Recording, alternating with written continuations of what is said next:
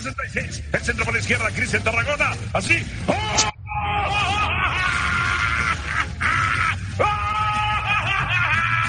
¡Gol del Atlante! Porque les guste o no les guste, les cuadre o no les cuadre, chivitas. El Atlante es su padre y si no, nos vamos a penales. Rodolfo Pizarro anda nervioso, pensaba en mí.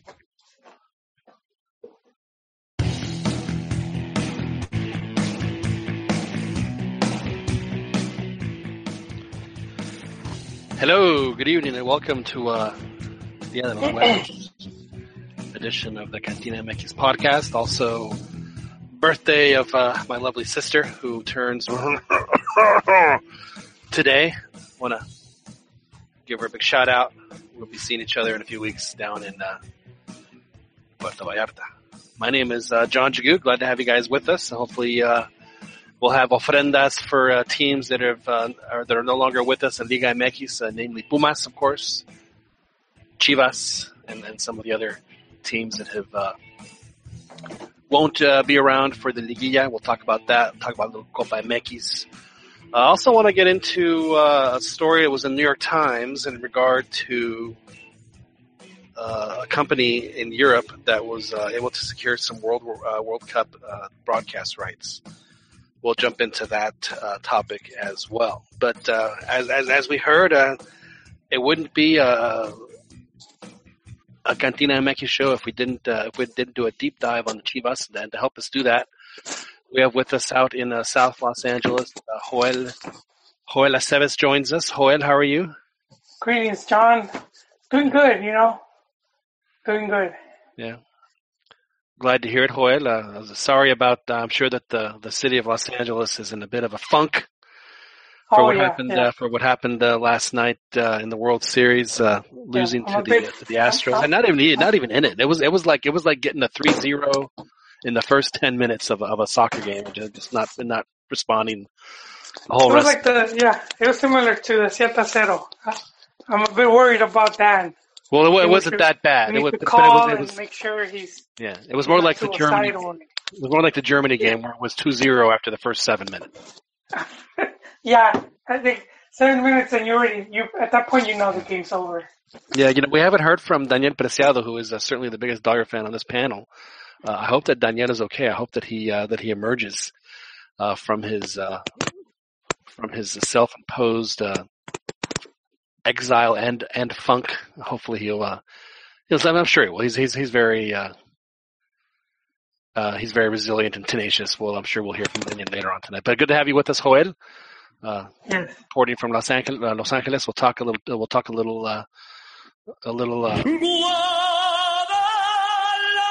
here in a minute with Chivas. But before we do that, we have to also introduce over in Kyle, Texas, which for you folks that don't know is just south of Austin, in the great Hayes County. Talking, of course, about Albert and Chiquis Campa, our technical director. Chiquis, how are you? Hey, how's it going? Doing well. Yeah, doing all right. Enjoying the lovely weather we're gonna have over the next week. Low 80, low 60s. It's gonna be very nice around here. This is for you folks that don't know, this time of year, late October, November in Central Texas, it is really special. It's going to be very nice for us, and hopefully, Chiquis, you won't have a reason not to enjoy it. So we do have you on. Yep. Oh, the other thing I want to talk to y'all about is I went to the MLS 2 ATX presentation. I would guess I was going to get audio, but I'm not going to lie, I forgot my recorder. Unfortunately, so I was SOL there. But I did go and I did the gentleman who is the representative of the investment, or I guess the ownership group that owns the Crew, who was there to speak to some of the prospective fans, and we'll talk about that a little bit later as well. But let's jump right into Chivas talk, as we always seem to do on this show. I can't imagine why. I mean, I don't know why people don't want it's Unión de Curtidores, or remember Ángeles, Joel? Ángeles de Puebla? Yeah, I remember hearing the name. Yeah. When I was a kid, I was in the 6th grade. My 6th grade class went on like a field trip. It was like a 3-day weekend. We were going to go to it was to go see the pyramid of Tepoztlan, which is up in a mountain. But the nearest place where you could stay, it was this town called Huaxtepec that had like what I would call like a social security resort. It was just like a resort. It had a pool and it had some dorms and had a nice Olympic pool. And it's like they actually had a first division team for a while, Huaxtepec, and they had a nice little stadium there just outside of Mexico City. That was a team that I don't think they're around much at all anymore. But it's just a very varied and random amount of teams that have made Liga MX in the first division. Of course, Chivas is not one of those. Chivas is a team that's one of the originals. We were thinking they were gonna salvage the season by winning Copa MX. They go up 1-0 because Atlante paid the iron price. And unfortunately for Chivas fans, Atlante ties it up, and then Rodolfo Pizarro misses a penalty in the penalties, and Chivas is out of Copa MX, and now their season is officially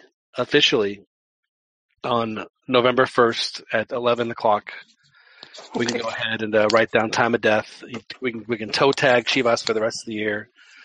Joel, my question to you is does that signal now? Are we in the last throes of the Almeida era? Is Almeida about to give his last breath and then lose 42 grams? It comes down to, I wouldn't say results, more to his relationship with Higuera. Higuera's just, even though he's the CEO, he likes to micromanage. He likes to act as a GM.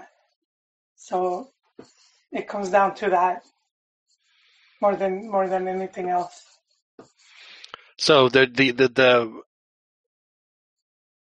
explanation will be, well, Chivas had a bad season, blah blah blah blah blah. But the reality is that the relationship is now strained beyond repair, and it seems like the best move for all parties involved is to just go ahead and go separate ways.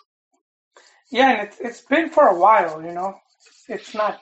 Yeah, heaven forbid having success.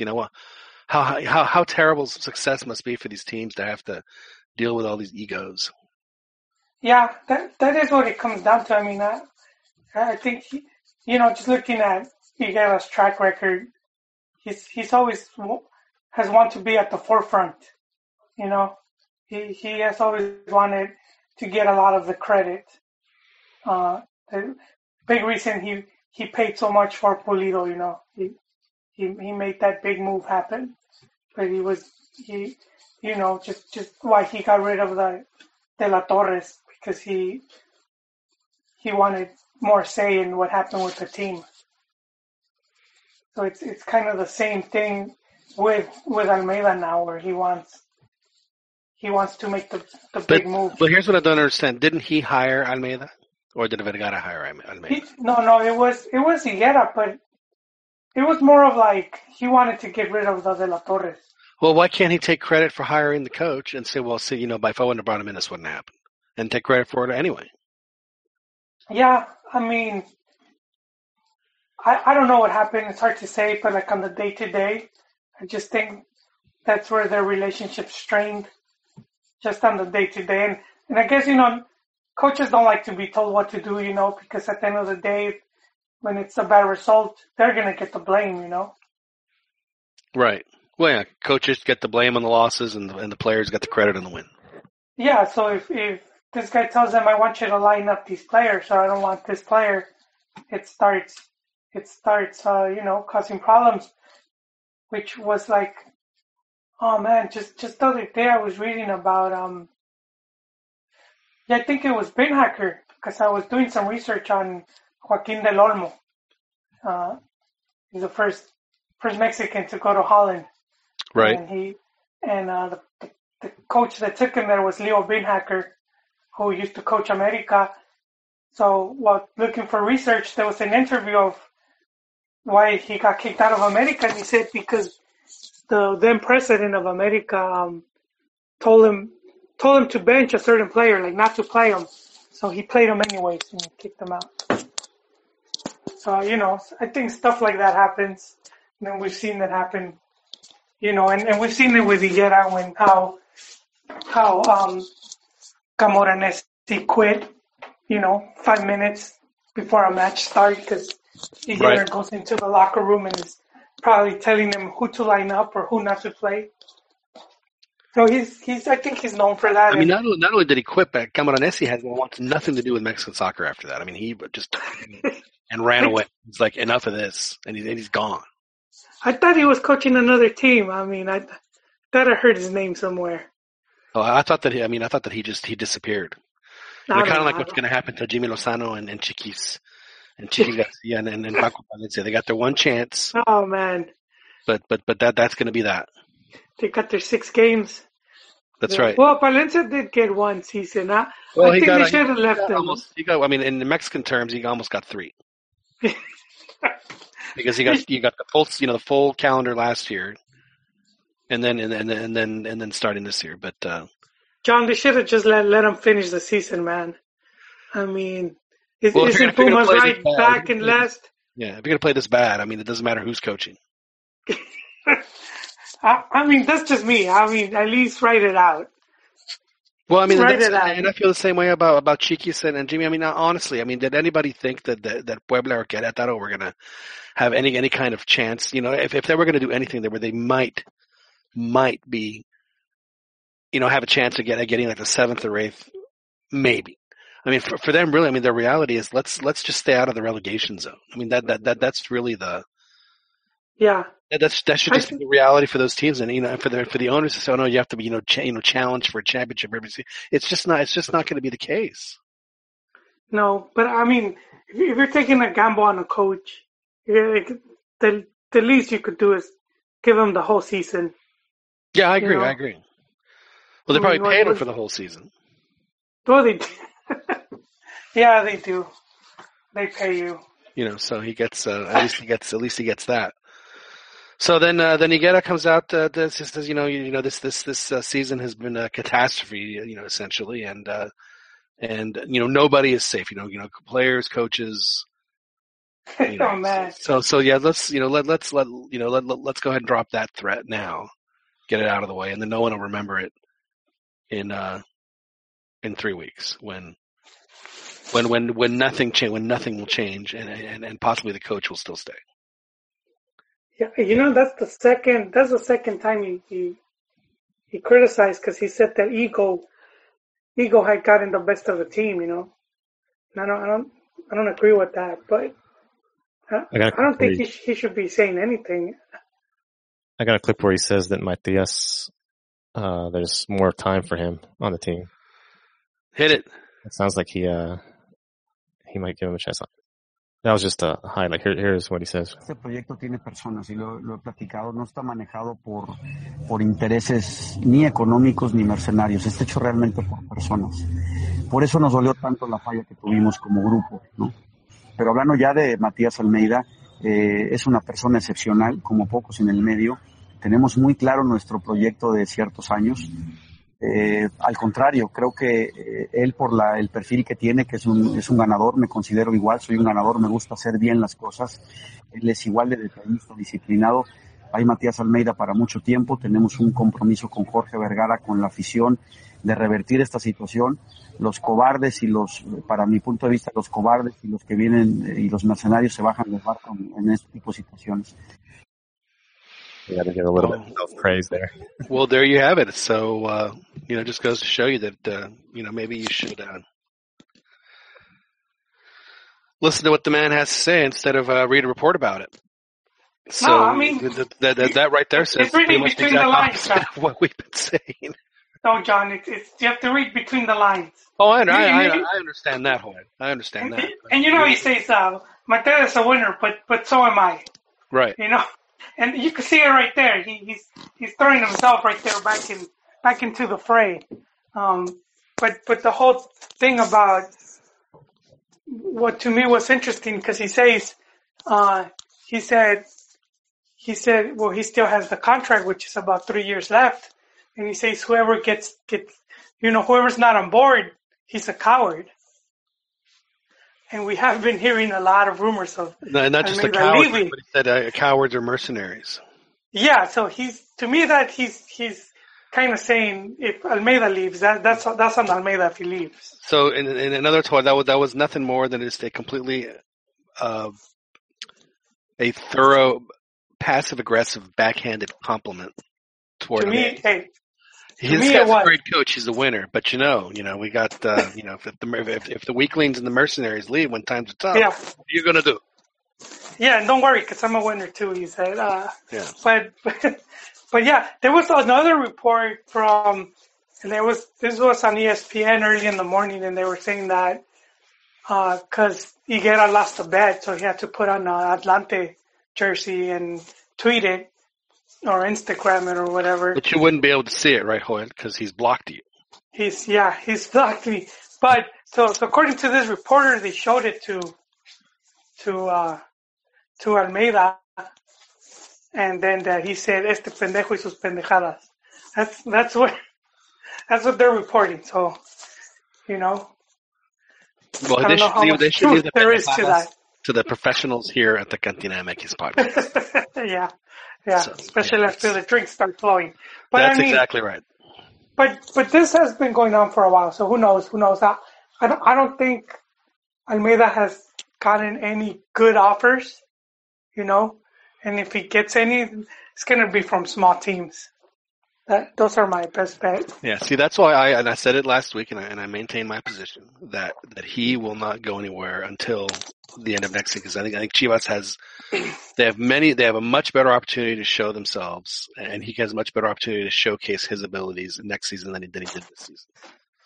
And he's not going to get. And he's going to have the full season. I'm sorry, go ahead. No, yeah, you're right. I'm just saying he's not going to get paid. He's not going to get a better paycheck. No. That he's not, and the only way he's going to go is if he pulls the double, then he will absolutely he won't be hotter. Yeah, because his stock has gone down right now. Yeah, and it's a shame because and it's not just him. I mean, just the whole for a good at least the past 3 or 4 seasons. Maybe even longer. The Liga MX owners hadn't been firing coaches as much as them. I mean, it wasn't more than 10, 15 years ago where you'd have 18 teams, and by the end of the season, from May to or from July to April, and what I would consider just like the regular season, out of the 18 teams, 15 of them would have a different coach than what started back in April. And for a while there, it wasn't like that. I mean, it's once they finally calmed down on that, that hasty change the coach as fast. But in this past Liga MX short tournament, there have been eight coaches fired. 8.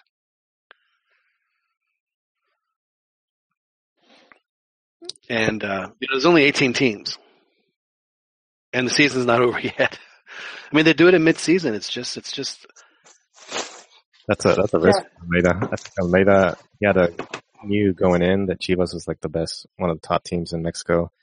And if he did well, he could boost himself up. And then the national team talk came.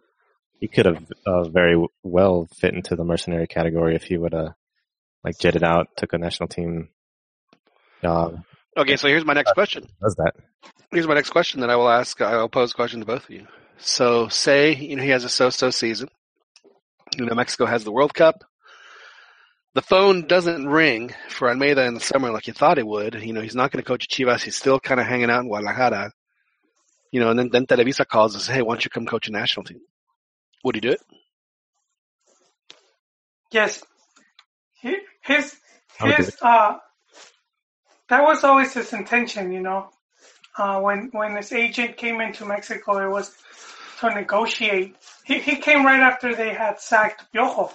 Right. And that's what he was looking. That was what he was looking to get, and he even tried going after Paraguay, right before they changed coach. Why would he want to coach Mexico? Get just exposure, Okay, exposure for what? Okay. everything. You play all these international tournaments. You get to go to the Right. World Cup. Yeah. And then that's the And, biggest and, one, the World Cup. and if he has success with Mexico, would that lead to better things for him? Yeah, I mean, I think his mind is set to be in Europe. Yeah. He would like to be in like Italy or Spain, So he would then use Mexico as a stepping stone to get to Europe. Yeah, like recently there was the newspaper story from one of the English press when they were linking him to Leicester or Leicester. I don't know how you- Leicester City. Me falla el inglés, el inglés sin barreras. But to me that was like when you just pay, you pay some journal to put the story up, to create some Buzz. some noise. And I feel that was his agent. That was his agent just creating buzz, saying, "Look, EPL teams are looking at him," Right. And I don't think he would fit into EPL just because I don't. It's not like Pochettino, that played over there. So you're okay. You would be okay then if Almeida does decently with the national team and then uses that to springboard over to Europe. No. I mean, my take on him, like if he would stay a long time with Chivas, I would be fine. But no, but what I'm saying is say he goes to the national team, does okay, and then jumps over to Europe. You're okay with that? You're okay with that with his career path at that point? It wouldn't bother you that he made that he said that he just saw the national team as a stepping stone just to get to bigger and better things? Yeah, in many ways, Chivas is a stepping stone for him. Right. Well, I'm talking about as long as he puts in the work, which he obviously is doing. He's not. It's not like he's gonna have to get good results and win. So it's not just being with the national team won't be enough. He's gonna have to, win some good games. Right. Yeah. So I mean, no. As long as he does his job, I don't mind. The one with a kid. So why is it then, Joel, that Juan Carlos Osorio was going to do the exact same thing, but that really chaps your ass?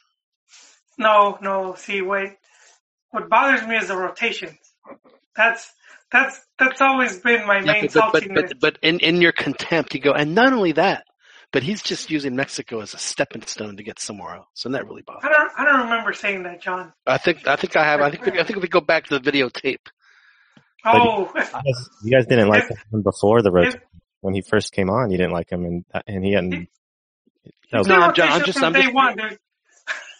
Well, it's not you specifically, Joel, but it's other folks that how dare he use Mexico. So I just find it interesting that why it would be that for one coach it's perceived negatively to do the exact same thing as it would be for another. Is it because that he's been in Liga MX for 4 or 5 years and it seemed like it'd be just a natural progression? Is that the difference there, you think? Yeah. I'm just talking about you specifically. I'm talking about just like people. And you guys have heard it. That people say, and then Osorio's just using this to just to get somewhere else. But if somebody like Almeida did it, I don't think people would have a problem with it. Well, one of the main complaints with Mr. Ron was that he didn't know the Mexican player well. He didn't know the league. And Almeida's been here a little while, so that would be a plus. But I don't know his Ron's. So as long as you pay your dues, so to speak, in Liga MX, then that gives you then the. Well, get familiar with the league. Get familiar with how things work. The privilege of. Okay, I'm just asking. I do think they a lot of fans would take the national team personal, so they want, they're gonna want someone to feel the same way about it as them,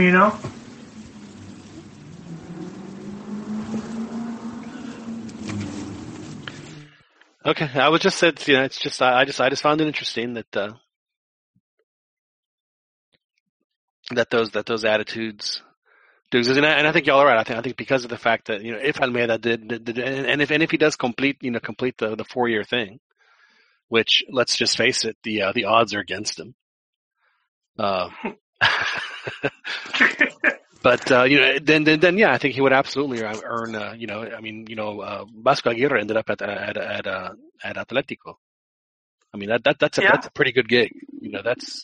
And he took them to the Champions League a couple years. Yeah, the first time they had qualified in about a decade. Yeah, so Vasco, I think, I know that they got rid of him, but I think that he could have gone anywhere after leaving Atletico, and he chose to go to Mexico. I think that says a lot about Vasco. Yeah, well, they must have thrown a pile of money at him.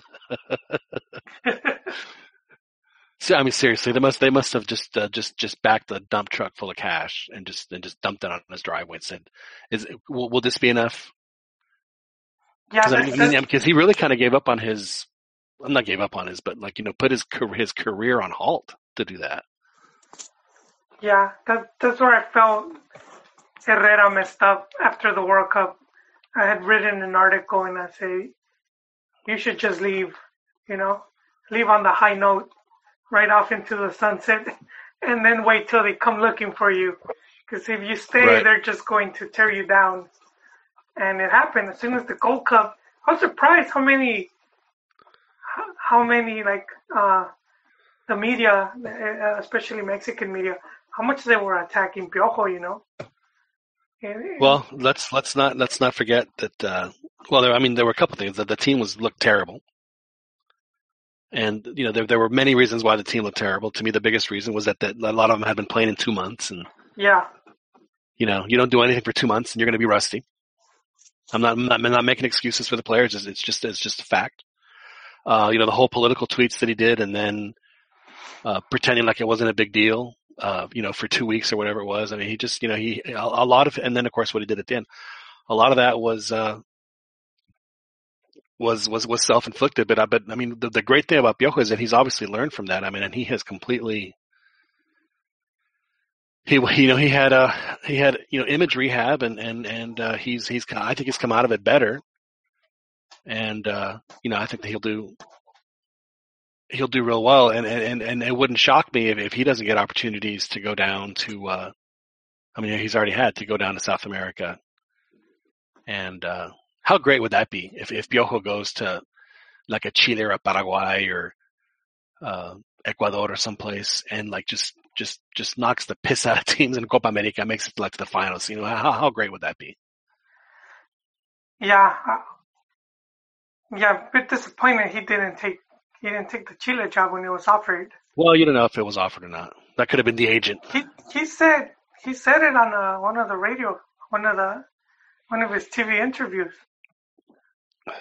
I think it was before Pizzi. I think they offered it to Piojo. Really? Yeah. So I mean, I don't know, man. Maybe they couldn't. Maybe the money wasn't right for him. I mean, that's a commitment, man. To go. No, but yeah, at that point, yeah. But at that point, you have to put that aside. Everybody has a currency, and obviously, it didn't meet his for whatever reason. But you're right, though. Then is what's more important to him, his legacy or working? His lifestyle or his legacy. What's more important to Piojo?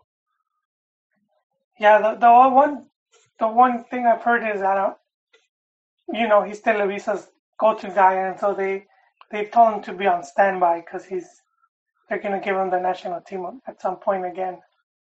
But why would he want it, though? I mean, that's... I don't know. Revenge? I don't know, man. You got to get revenge on that. The last one. Do better. Prove himself. Who knows? Well, I mean, he's obviously changed as a coach. I mean, there's no question that he has elevated his game tactically. I would not hesitate to say that he's probably the best Mexican coach right now. Yeah, the stats, Because if they didn't have I'm sorry, Joel. If Mexico didn't have a liguilla, if they just had like a regular soccer season, he would have won champion last year. Yeah. Yeah, the With Cholos. stats are in his favor on just games won and stuff like that. I think he was ahead of Turco. Right. And I forgot who was in third place. Could have been Almeida, but those were the three coaches with the better stats. You know, speaking of Turco, Monterrey's got a pretty damn good team. I saw them play against Santos this week, and I know Santos was playing with a majority youth team, but that doesn't change the fact that the Monterrey was connecting really well. And frankly, they could have won the game for a lot worse because they were just having problems on some of the counterattacks. But they are they're a team that people are going to have to deal with.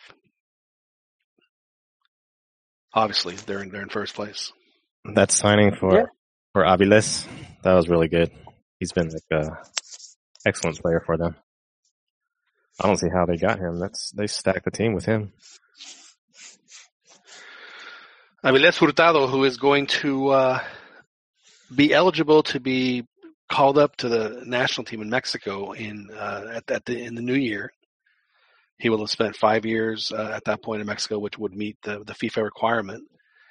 And late word today, here Thursday, before we taped the show, there was news that Beckerman was going to see. Now you said that's the one guy you can't you can't anglicize his name because it just doesn't sound right. You know, it's so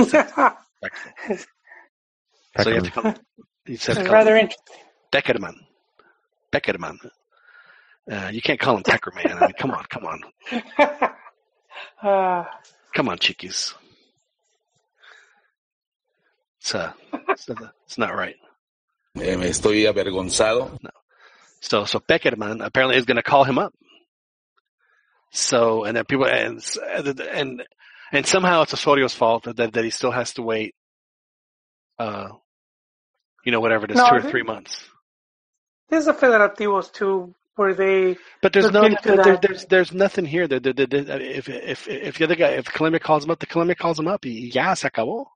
No, I know, but I wouldn't just place the blame on the manager. But there's no blame to place. Period, is what I'm saying. But people, I agree. Have to blame. I agree, but I'm saying if you're really looking for, if you want to blame someone, then blame the Federación. You know. Why? Because they're the ones that have to look out for the interest of the club, of the team, I mean. So if you see this player that you think he's going to be good, even in the long run, you still go and you talk to him.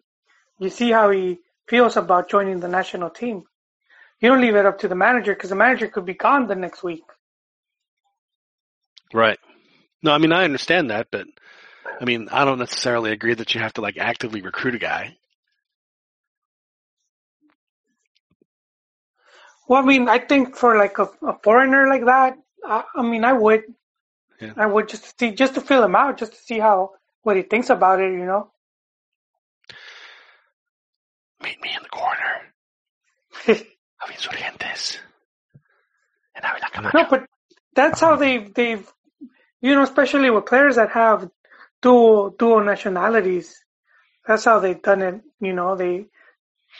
And when you see players that end up choosing the U.S. over Mexico, and if you see interviews, and they say that was one of the things that they made me a better. Yeah, or just they made them feel like they were going to be part of the team because at least they were meeting with people as opposed to you never heard anything from the other camp.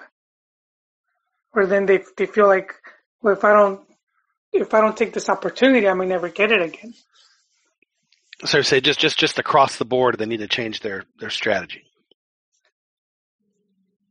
Well, as opposed, which is, I mean, the strategy right now is don't do a thing, don't do anything, and you're suggesting, hey, Why don't you at least ask the guy if he's interested?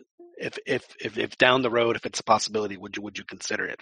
Well, yeah, especially with really good players, and then nurture it from there. So you would say they do that, you would be totally okay with Aviles Hurtado playing for Mexico in the World Cup next year. Yeah, wouldn't be the first time, John. We've had Ciña, we've had Franco, and 9-9, and with 9-9 rule, we're gonna end up in the World Cup or two with.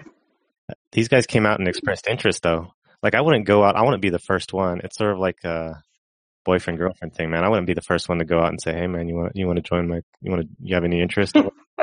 It's sort of like you're desperate and stuff. And I would. No, that's like a senior. That's like feeling someone out, though, man. It's like flirting. You flirt with them to see if want to come. What you do is that you slip them a little note that says, "Hey, you want to play for Mexico? You have a box that goes yes and a box for no." Have them mark it, fold it up, and then leave it in your locker, and that way they'll know exactly what's going on. Exactly. Wait for him to go out to the press and say, "Yeah, I'd love to play with Mexico," or "Yeah, and then go, "Okay, I heard you said this, and let's talk," or whatever. No, but there are players that are coveted, so then you at least wanna, and then the player too. They don't wanna ruin their career. But I don't think you could ruin, if Aviles, if he's already in Liga MX and he's going to be like a mainstay, then he won't. It would just improve it. Right. I mean, I absolutely understand where you're coming from, but to me, there's no. I know what you understand, but I mean, if he's having a good go around, and he could say no to Colombia too. I mean. There is that. Yeah. And it's not like Osorio and Aviles Hurtado don't know. I mean, he played for Osorio when Osorio was coaching in Colombia, so they obviously know each other.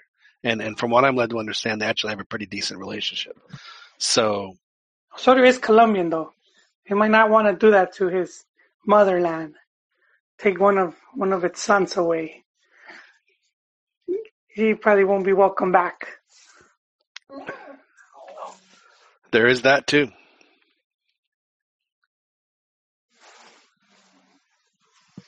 Yeah. To which, that was slow on the draw, but we do have a response to that. No bueno. So there you go.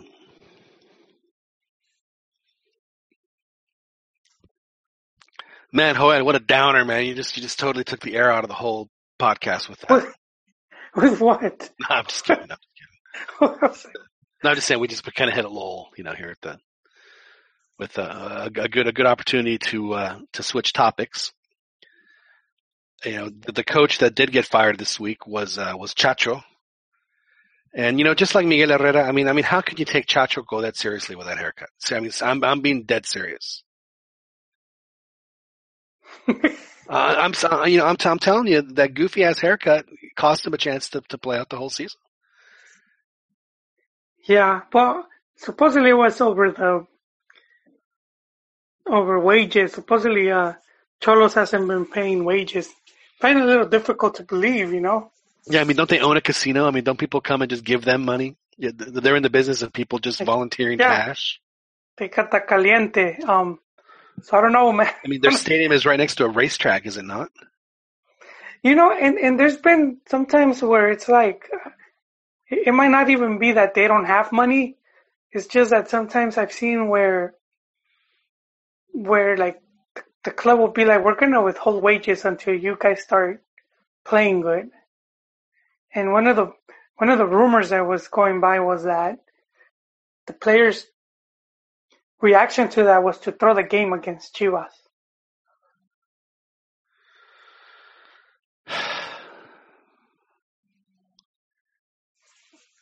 Do you believe that? I don't know, man. Anything's possible, Liga MX. I've seen a bunch of stuff. Who knows?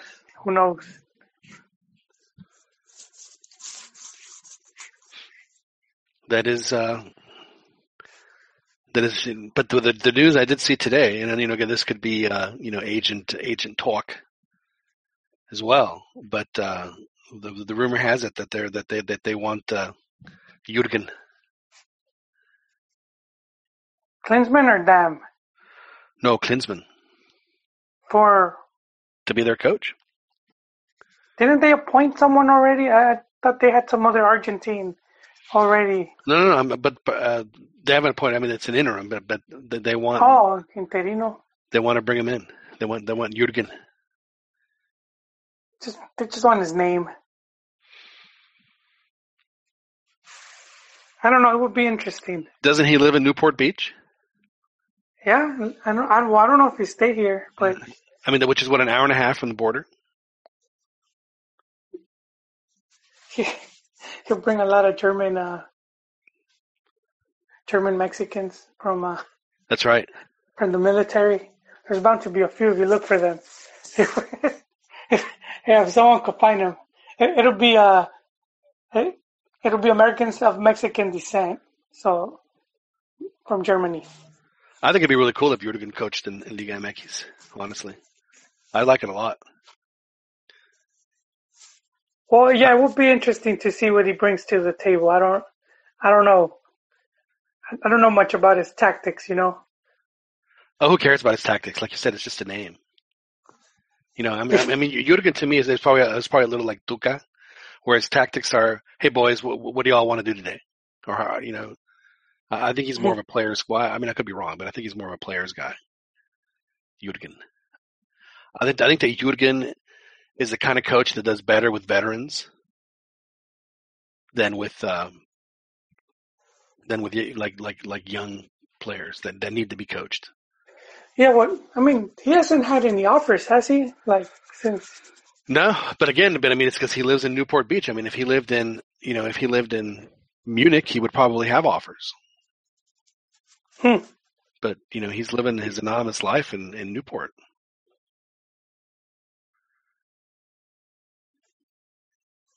It looks like Dan survived the Boda Azul. Yes, I survived. Good evening. Daniel Preciado joins us from. Yeah, I'm a little under the weather, so. But yes, licking my wounds, as Joel mentioned. Oof. I don't know what to say, Dan. I really don't. I really do feel bad for you. I personally find it worse to get that far and to come up just short.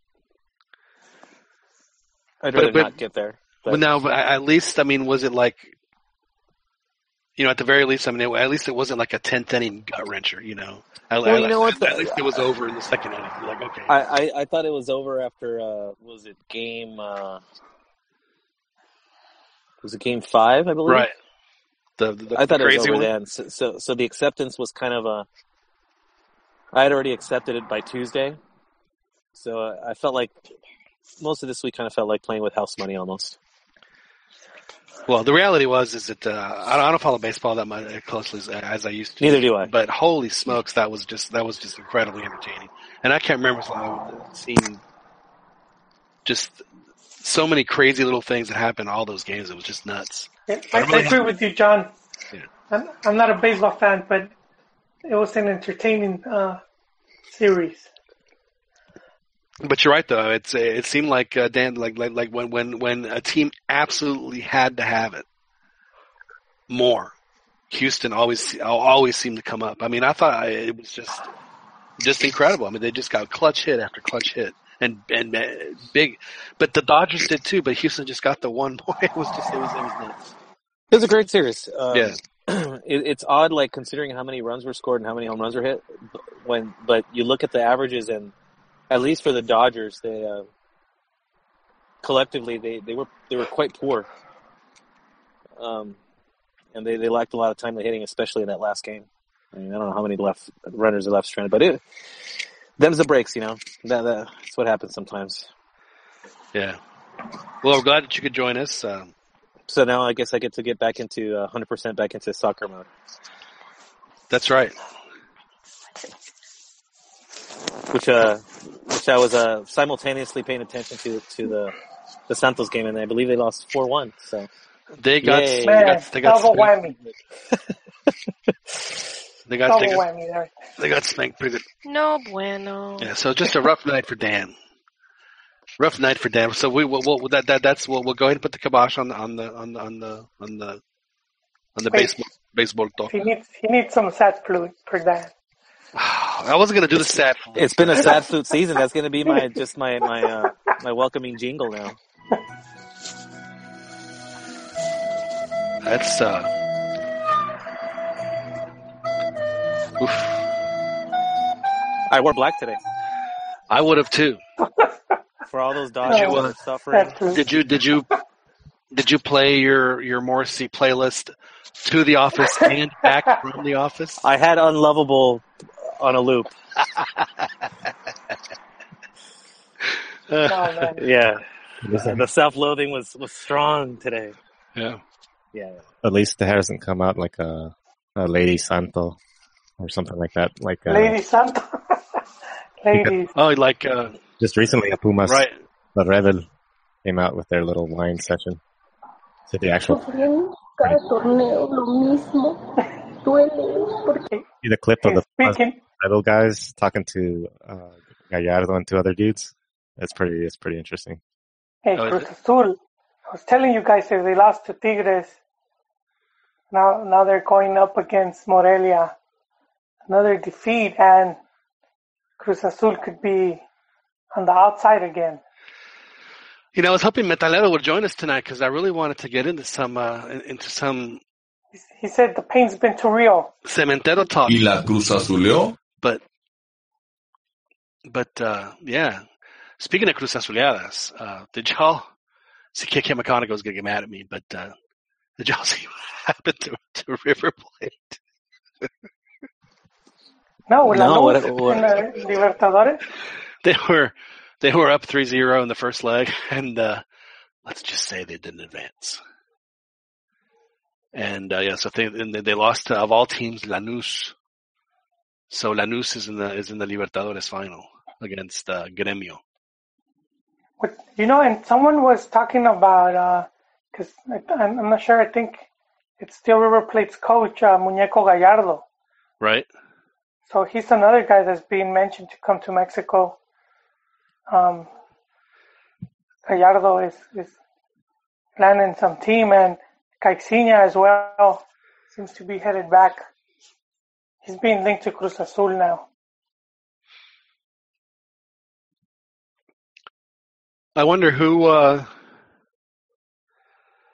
See, I also saw him linked to Cholos, and sadly saw him linked to Pumas, which I think would be a terrible mistake. Caixinha to Pumas? Yeah. Who would you like to see, John? I'm not sure Caixinha would be successful anywhere he went. I mean, Oh, I'm not totally convinced that he anywhere there wasn't Santos? No, honestly, I'm not totally convinced that he was like the miracle worker behind So it. you just got lucky? I think there might have been an element to that. Yeah. Well, I mean, they made the tournament in 8th place. They beat Tigres on a fluky goal, and then of all things, Chuletita Orozco scores a first half poker. Seriously. Yeah. Then they So smack my Chivas around too. let's keep everything in perspective. No, Dan, I agree. You know how I seen happen similar, Chucho Ramirez with the under 17. I think he got lucky in some respects because he was never able to do anything after that. That was like his one good tournament. And then after that, he just failed. Well, then I actually think Caixinha would actually be okay for Cruz Azul, but a place like Pumas needs Players? I'll tell you who.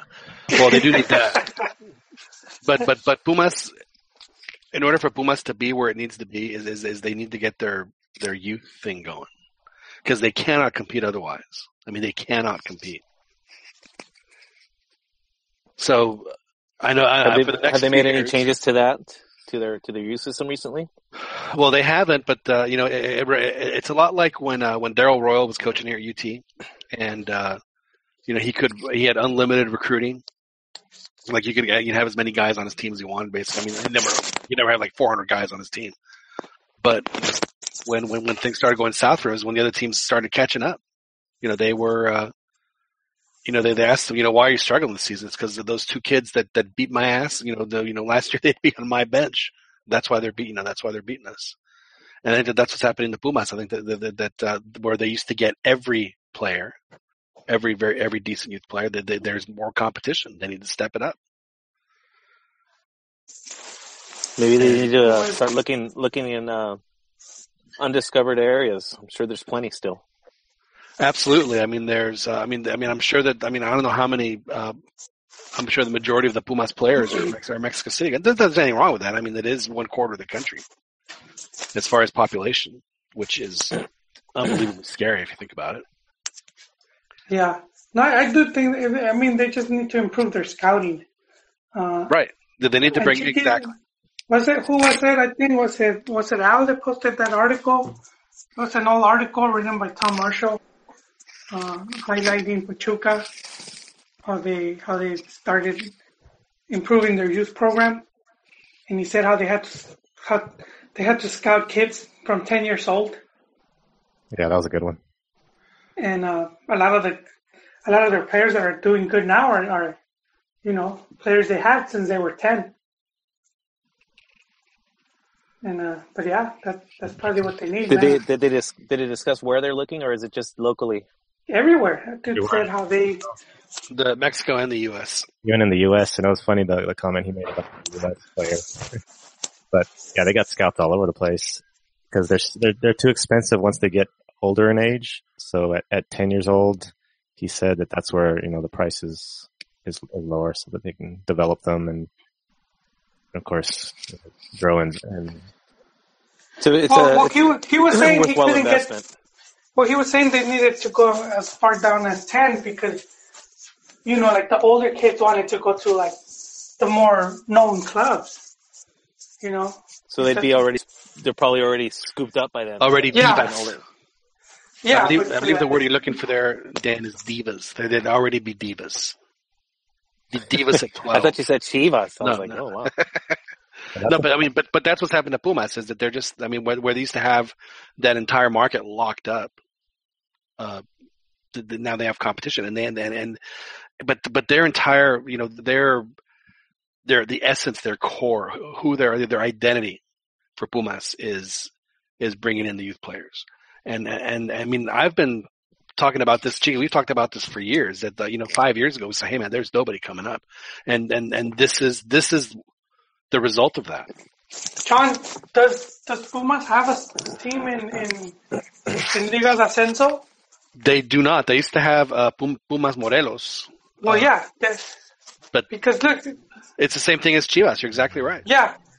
When they had Tapatio, even going way back to like Chivas Tijuana, so they would send a lot of the players, and the team from 06, when you had all that when you had a big chunk of them were canteranos, but a lot of them had gotten good experience playing in Liga de Ascenso. They had spent a couple years, so they were more prepared than when you have them playing youth tournaments or under 20 league, and then you throw them into Liga MX with all these experienced players, and then they end up not doing so good, taking longer to adjust.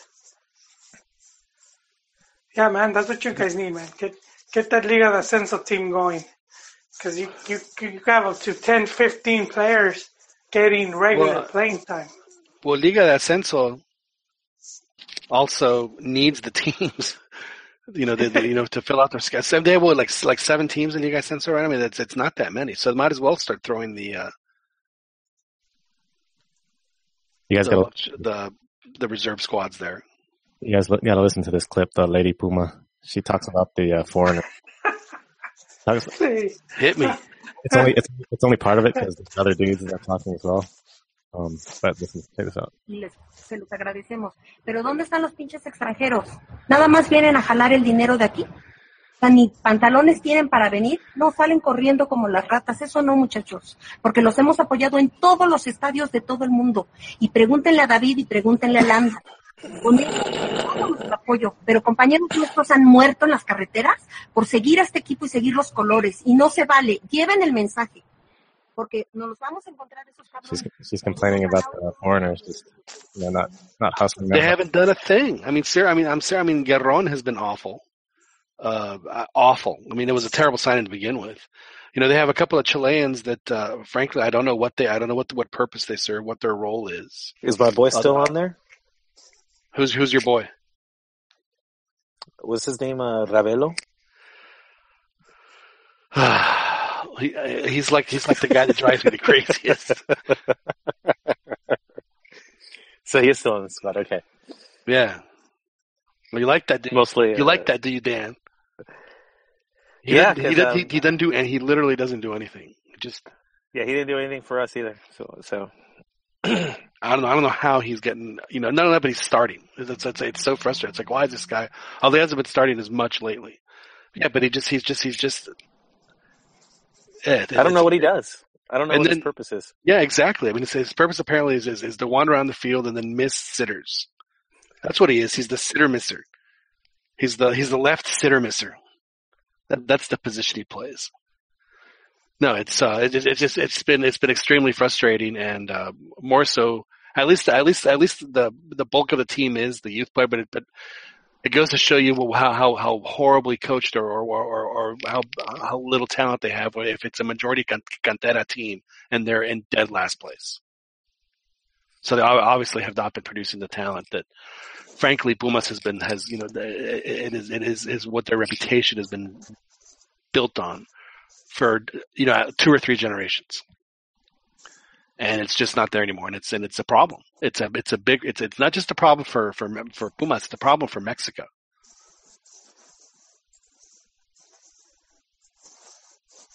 I think that's where teams like Santos and Pachuca are chomping at the bit to I guess replace those types of teams. Well, I mean, and that's fine that they can do that, but there's no reason why Pumas, I mean, again, it's a country of 100 million people. I think they can find talented kids. Yeah, no, for sure. I just think that when it comes to, as time goes on, kids are going to be leaning toward teams that they feel are going to provide them the best opportunities. Right. And I don't know, at least by seeing like the most sexiest of teams right now, especially right now with their boy shining in at PSV. They are, as far as for kids that are concerned, you're absolutely, and I will tell you, Dan, I did watch part of because I'm not going to lie, I watched the World Series, but I couldn't bear to watch when the Dodgers were batting because I was just getting so nervous, and I was getting mad at myself. Why am I getting so nervous? This is ridiculous. But I just I was in bed for 2 of the games, and I angrily turned it off right away and just like turned over and closed my eyes for Game 5 and Game 7. Yeah. Did you hate sleep? No, sleep was welcome, man. I just wanted to. I just didn't want to feel the pain, so I'm just like, I just hope I'm able to go to sleep soon and I wake up and it doesn't feel. Dude, I feel for you, man. It's I mean, that was yeah. But luckily, the team that I follow the most, that's closest, dearest to my heart, is made me more than accustomed to disappointment. So here I am. I'm back discussing Mexican footy. But yeah, no, the Mexican national team, I think, has provided me the biggest of heartaches. So I think all these other ones they're minor. Like the first cut is the deepest. Is that how the song goes? Sure.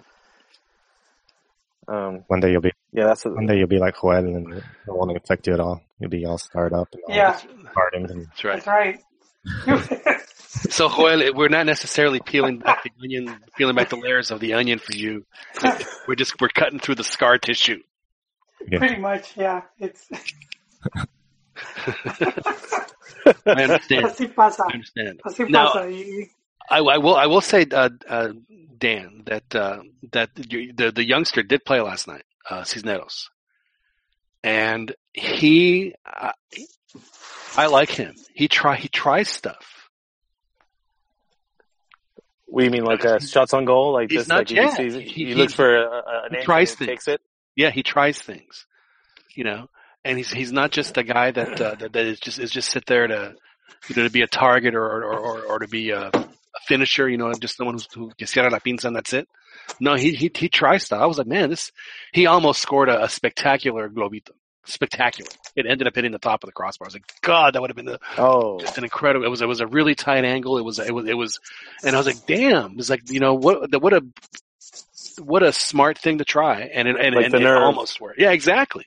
He just has, if they can develop him, he's going to be good. Very good. I noticed that on a couple of, they're tough. He's tough to catch sometimes, but the times I have seen him, I've noticed that as well, that he's just ambitious with the stuff he tries, which I think that's great. Because I think all too often we see our strikers, and maybe I'm exaggerating, but at least I feel that a first touch strike is unheard of. They need to control it. They need to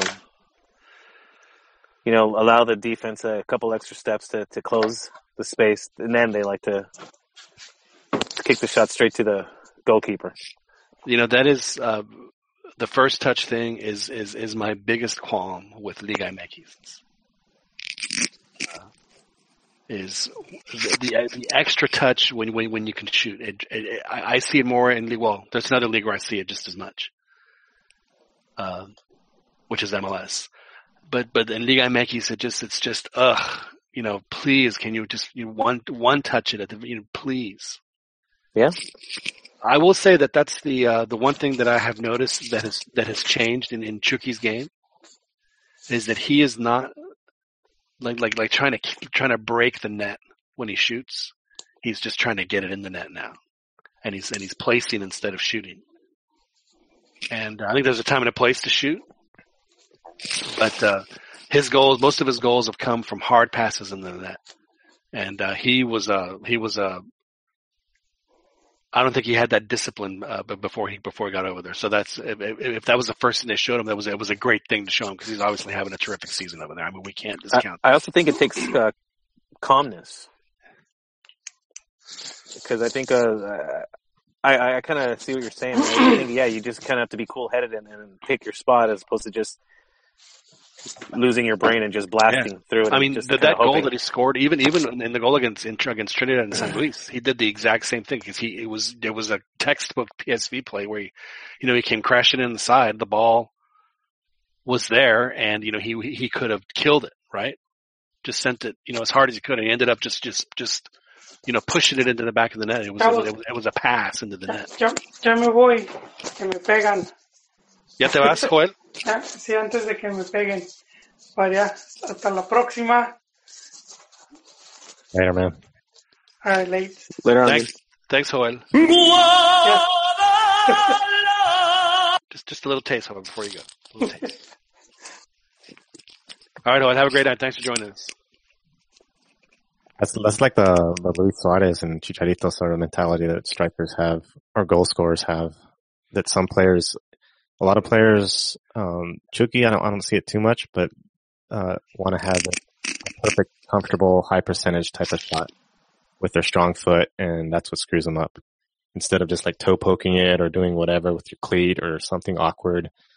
And that's what a lot of Luis Suarez types of goals are, and even Chicharito. Where they just that's fine. I mean, and that's their style. And they score. Yeah, exactly. I mean, it goes. But that was kind of my point about Cisneros for Santos is that, he can do that, but he also, he actually, wants to individually try other things. He's not just, there to, to clean up or to finish or to, head the ball in or whatever it is. And so that's where I think he has a lot of, Raul Jimenez is kind of the same way. And he had a chance to score a goal against Manchester in the Champions League, and it ended up hitting the post. It was like just really unfortunate. It's like almost it's emblematic of his entire career, right? Yeah, just almost brilliant. Exactly. So it's the you couldn't have placed that any better for him. Just disappointing season. Kind of say that for a lot of them that are over there this season. It's been not the greatest, but I mean, what is it? Hector Herrera got a goal this You know, I don't understand what goes on with him at Porto because he doesn't play for spells, and then when I see him playing, he's wearing the captain's armband. So it's like, Yeah, that's a bit of a mystery. I don't see how you can be on such a. You figure like if he's captaining, then he's got to be pretty important to the squad, but not important enough to start every match. exactly, It's a bit of a head scratcher for sure. exactly. And the one who has obviously cashed it in is Carlos Vela. He is. I'm sure he's on. You know, when he's at home. At home, he's perusing the Pacific Palisades MLS listings. He's checking out Redfin. That's right, to see where his next house is going to be, or down in was it Hermosa Beach? What's the real nice beach town? Is it Manhattan Beach or Hermosa, or are they both just in LA County? Palisades going up like just above Santa Monica is where it gets. I guess super fancy. Oh, really? Expensive. But Hermosa Beach is still... Hermosa, what they call that, South Bay? Yeah, part of the South Bay. So, and everything, like all the super fancy stuff, like I guess, but Malibu would be geographically incompatible for him though, right? I mean, you can't go all the way out there because they have to go to the Coliseum. That's going to be, a 2-hour commute? It's true. Yeah, as far as commute goes, but even there, you're still, that whole area of the South Bay, you're in the middle of nowhere. It's kind of hard to reach freeways from there, but maybe him and Gio can fly and take a little chopper. That's right. Take the El Chopper. Yeah, that's exactly right. Although they're going to be driving different spots. So for Gio, it would make sense to live over there because he would have a very short commute to the StubHub Center, whereas Vela is like 20 or so miles to the north of that. Oof. So Vela's gonna have to live downtown then. It's gonna be his only. I think he should find himself a cool little loft in downtown. I think that's probably his best bet. You should be his real estate consigliere. I can help him for sure. Yeah, I think you will. Yeah, but I mean, honestly, the way he's playing, I mean, I don't know why anybody would even consider calling him up. Is he even playing? Exactly. And when he does play, it's very like it. And the reality is that with Lozano and Tecatito, you kind of don't need him. That would be some karma for him not to be called to the World Cup after turning down the national team all those times. He's gonna go. That'd be hilarious. He's gonna go just because. He's an option. I think this summer showed us that there's not a whole lot of depth, and I don't think the team is in a position to get overly picky with their options, especially in any position actually. You need to have everybody there available that's talented, and just hope that they perform because there's just not a whole lot of options. If somebody goes down or if somebody has like some random thing come up where they have to bounce. It leaves the team short. So, and there's going to be injuries. I mean, that always happens. There's always 1 or 2 injuries. Tecatito was missing last time. It's always somebody, So yeah, you're probably right, John. We're probably not going to see the dream squad that we'd all like to see. Yeah, the 2014 decision, whoever's decision it was, and I think it was a mutual decision to not play in the 2014 World Cup. I mean, it was like. He was he was playing at a world-class level. I mean, it would have made an unbelievable difference. And so there you go. But as far as those guys are concerned, I mean, I get it. He's not doing great, but same thing's going to be with Gio. I expect both of them to be in the World Cup. Unless somebody brand new comes along and takes over, but I don't see anybody doing that. Not in 8 months' time. I did hear that Osorio was very concerned about how on earth we're going to keep these guys in rhythm when they're going to be off until February or March. So it would be very interesting to see what happens. And apparently the whole America thing that we dreamed up here, apparently that is not an option. Which I say never. So Did they elaborate as to why it's not an option, or specifically as far as like because there's not room on the team and blah blah. But I mean, they can always make. Okay. I mean, seriously, that's one of those deals where someone's going to get a phone call and say, "Oh, hey, you're going to have Giovanni and Jonathan on your team next year, or for the upcoming season. Just go ahead and just prepare for that." You know, that's a decision that gets made above the normal level of pay grade of decisions like that. So. Yeah, I just figured that the teams would probably want to block any kind of moves that would. But I think that their player from injury. Yeah, but I think it would. I mean, the Galaxy would actually. I think, aside from that, I think that's a move that they would actually welcome because if Gio and Jonathan come back to their team with any kind of World Cup fire, in the summer months, I mean, that would be outstanding for them. Yeah. But on the other hand, they're also designated players, and there's that. But they did do it for Beckham, so. Yeah, I guess we'll see. But yeah, it's a shame. It's a shame how it's panning out. But watch us just have a real good World Cup, just because because all logic says that we shouldn't.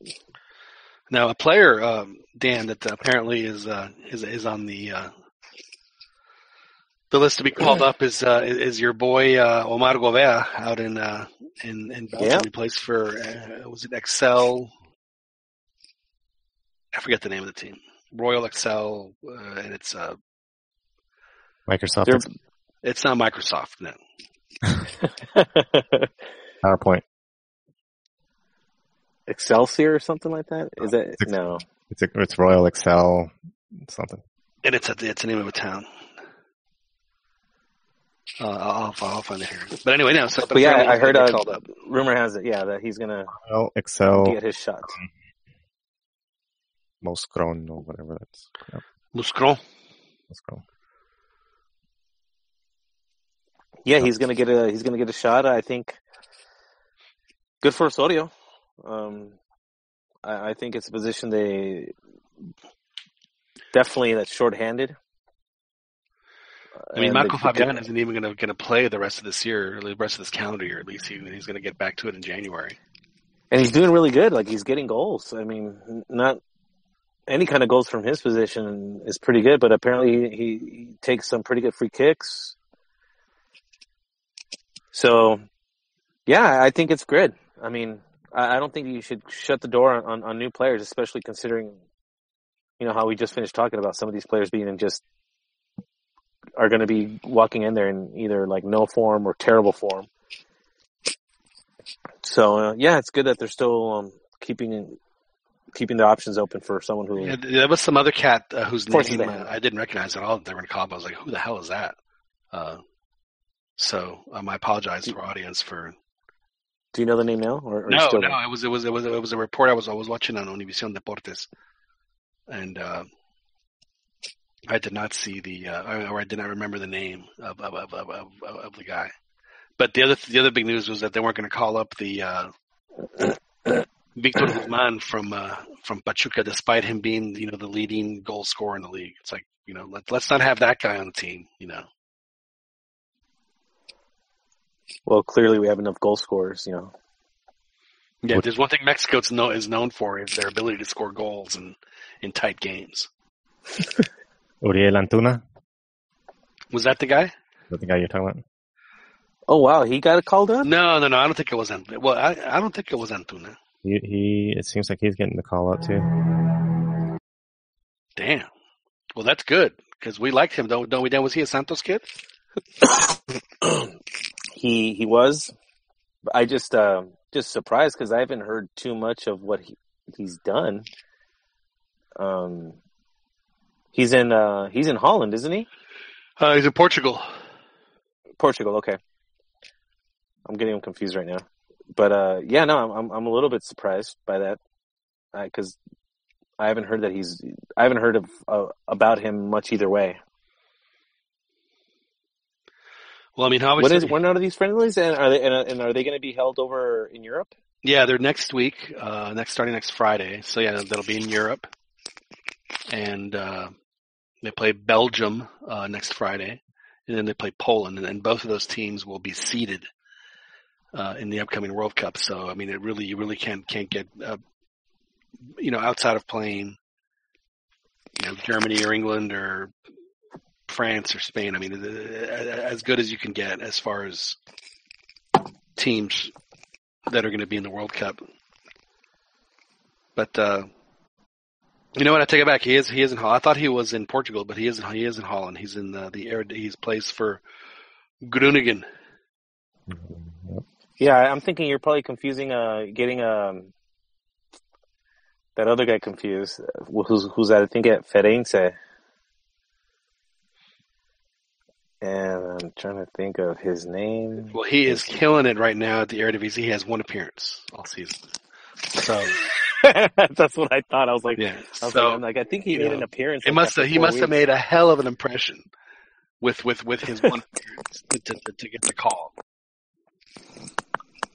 Okay. Yeah. What's up? Hey, what's up, guys? Profe. Profe, ¿qué onda, profe? What up, Jon? What up, Beto? Hey, we were just singing your academy's praises just recently. The Juan Uribe Academy? I'm sorry? The Juan Uribe. Yes. Yeah, the one that's that you started in Pachuca. Yes. Oh, with Hans. Yeah. Actually, they dissed in that article. That guy dissed sort of the California, the U.S. player, saying Tom actually asked him, "Are you scouting the U.S.?" And he sort of laughed. He's like, "No, they're too much into malls and beaches, and they don't want to come to Pachuca." What he said, man. So how windy was it in Pachuca, Juan, when you were there? It was. Give me 1 second. I'm sorry. I'm pulling out of a parking lot. All right, sorry guys. El Pollo Briseño, John. Oh, is he the guy that's in Portugal? Yeah. Hey, all right. I'm back, guys. Sorry. Dude, do you need directions to go home? No.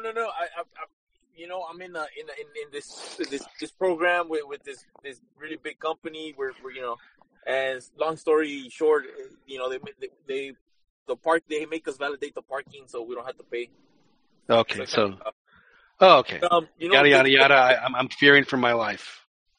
They call it the Bella Airiosa. So I mean, it is one of it's like the Mexican Windy City. Mexican Chicago. So it was windy while you were there. Yeah, you know what? It was windy and like it was sunny like for 5 minutes, and all of a sudden it gets cloudy, and then it's raining, and the weather there is a little bit unpredictable as far as how quickly. And were you so taken with having chilaquiles for breakfast every morning at the hotel that you have now? It is now part of a balanced breakfast at the Uribe house Uribe household. Well, let me tell you, John, that chilaquiles is one of my favorite meals, and Dude, chilaquiles to me is a meal. It can be breakfast, it can be lunch, it can be dinner. You can have it at any time of day.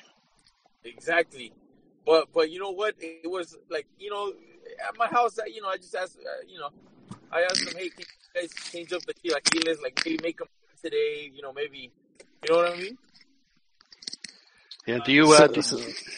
I was gonna say sometimes you want some verdes, sometimes rojos, maybe some with mole. Exactly, sometimes with cheese and beans or rice. The last time I stayed in Mexico City, this is embarrassing for me to say, but I feel like I know you guys well enough that I can confess this. I had chilaquiles delivered for room service. That's how lazy. All right. No, that's the way to do it, man. Wow. That is pretty lazy, but it was well worth it. And It is one of the few meals that I will scrape the plate to get all of the food off. It's probably it's very, very good. But Juan, your Chivas, they've raised the white flag. They've thrown in the towel. It's over for Chivas for the rest of the year. They're just playing out the string. Joel has already said that not only will Almeida be fired, but the whole team is going to be put on transferibles lists. They're going to have a limpia total. I hope that doesn't happen, man. I hope. I mean, look, the players, the refuerzos, the so-called the $10 Big Macs that Chivas have been signing that weren't part of the cantera. They stepped up big for the tournament. Most of them, they spent the summer with Juan Carlos Osorio. So they didn't go through the preseason. So the slump was kind of but they didn't add anybody, did they? Right? Huh? They didn't add anybody. They didn't add anybody. I think they actually the transfers were actually they transferred out who was it Avion Calderon to Pumas, Yeah, thanks for that. Thanks for that, by the way. Are you blaming the Gold Cup for the Chivas fracaso? I think it's definitely a factor. They got no preseason, so I mean they're basically using the first 3 or 4 jornadas as getting in shape and figuring everybody figuring each other out. Chivas had extraneous circumstances that certainly added to the. I'm just not sure. I'm trying to think of who. There was like a phrase that I heard someone put it, but like when you win, the worst thing you can do is not change anything. As far as the lineup, supposedly, equipo que gana, equipo que juega, o alineación que gana, alineación que repite. Well, I'm just saying, as far as like once you've hit that pinnacle. Chivas, don't make me laugh. It's close. You know what though? I mean, I do blame Matias Almeida with going with his rotation formula and not starting Clayton Kershaw. Game. Hey. Oh, what? Yeah, we've already covered that, man. Yeah, I don't want to relive it. The Dyer talk has we had to put the kibosh on that. Dan was getting too sad. You could feel his hair being combed into the Morrissey Peak as he was talking. I might give up I might turn vegetarian just because that's right. I got nothing to live for. It is murder. That's right. It is murder. Yes, exactly. Oh no! Come on, Dan. Just belt out one of your famous songs with Bronco.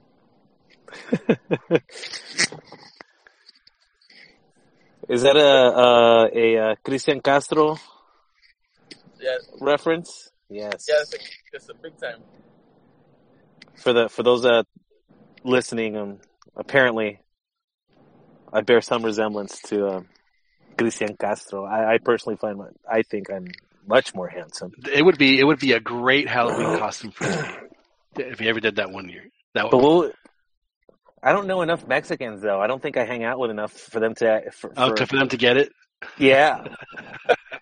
they were like, because one year what I wanted to do is I wanted to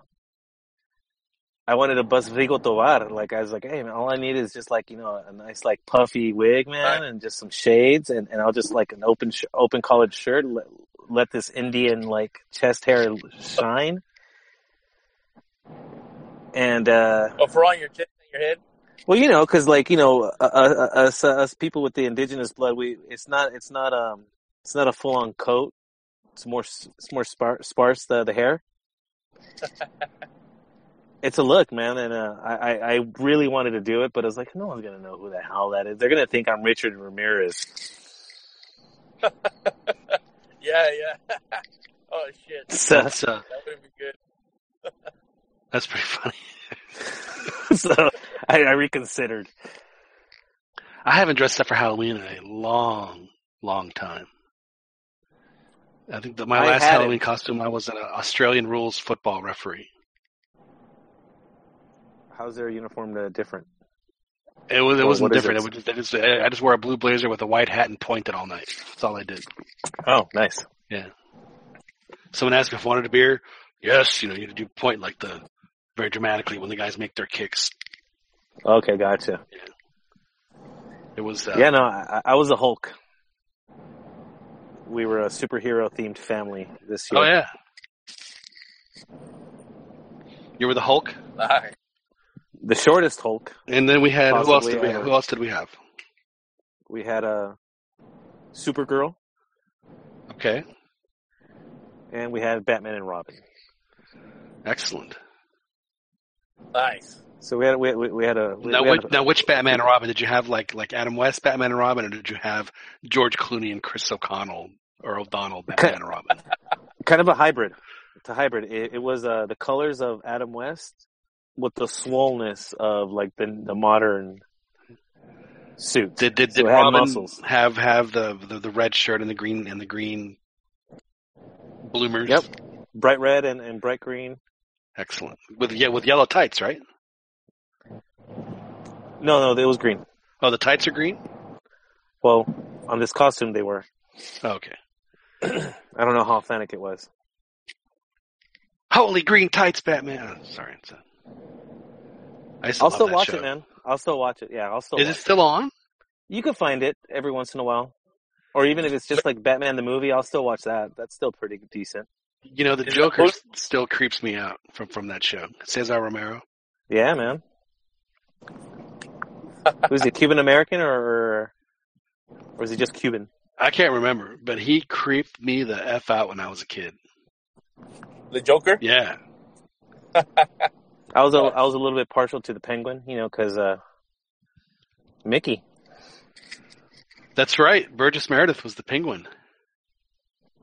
So I always thought that was cool. when they made the movies and they made Jim Carrey the Riddler, which was just terrible. It was just so over the top and awful. It would have been so much better if it would have been John Cleese. He would have been a perfect Riddler back then. What's his face from Back to the Future? I think anytime you need someone to be a little bit on the weird side, he's always good. Christopher Lloyd? No. Michael J. Fox? Oh, Crispin Glover. Crispin Glover. Oh, No, I'm talking about hello, McFly. His dad. Yeah, Crispin Glover. Is that his name? Yeah. Okay, yeah. He's a good weird one. Also from Danny Elfman is another good one. Crispin Glover in Wild at Heart. Remember what that David Lynch movie? His little cameo where it was like My Cousin Eddie.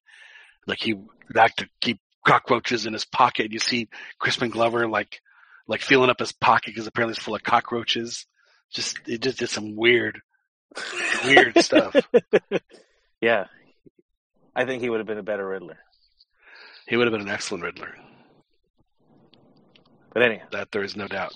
So, Juan, so you want Chivas to stay, you want Almeida to stay? No, the thing is that, the team, okay, well, they had a bad start of the season. They ended stronger. Aren't they mathematically still in the Liguilla? Just stop. Just stop right there. It could happen, John, right? It's possible. It's possible. It's possible. That it's like you're telling me it's not possible. If like the 100 combinations that have to happen hit just right.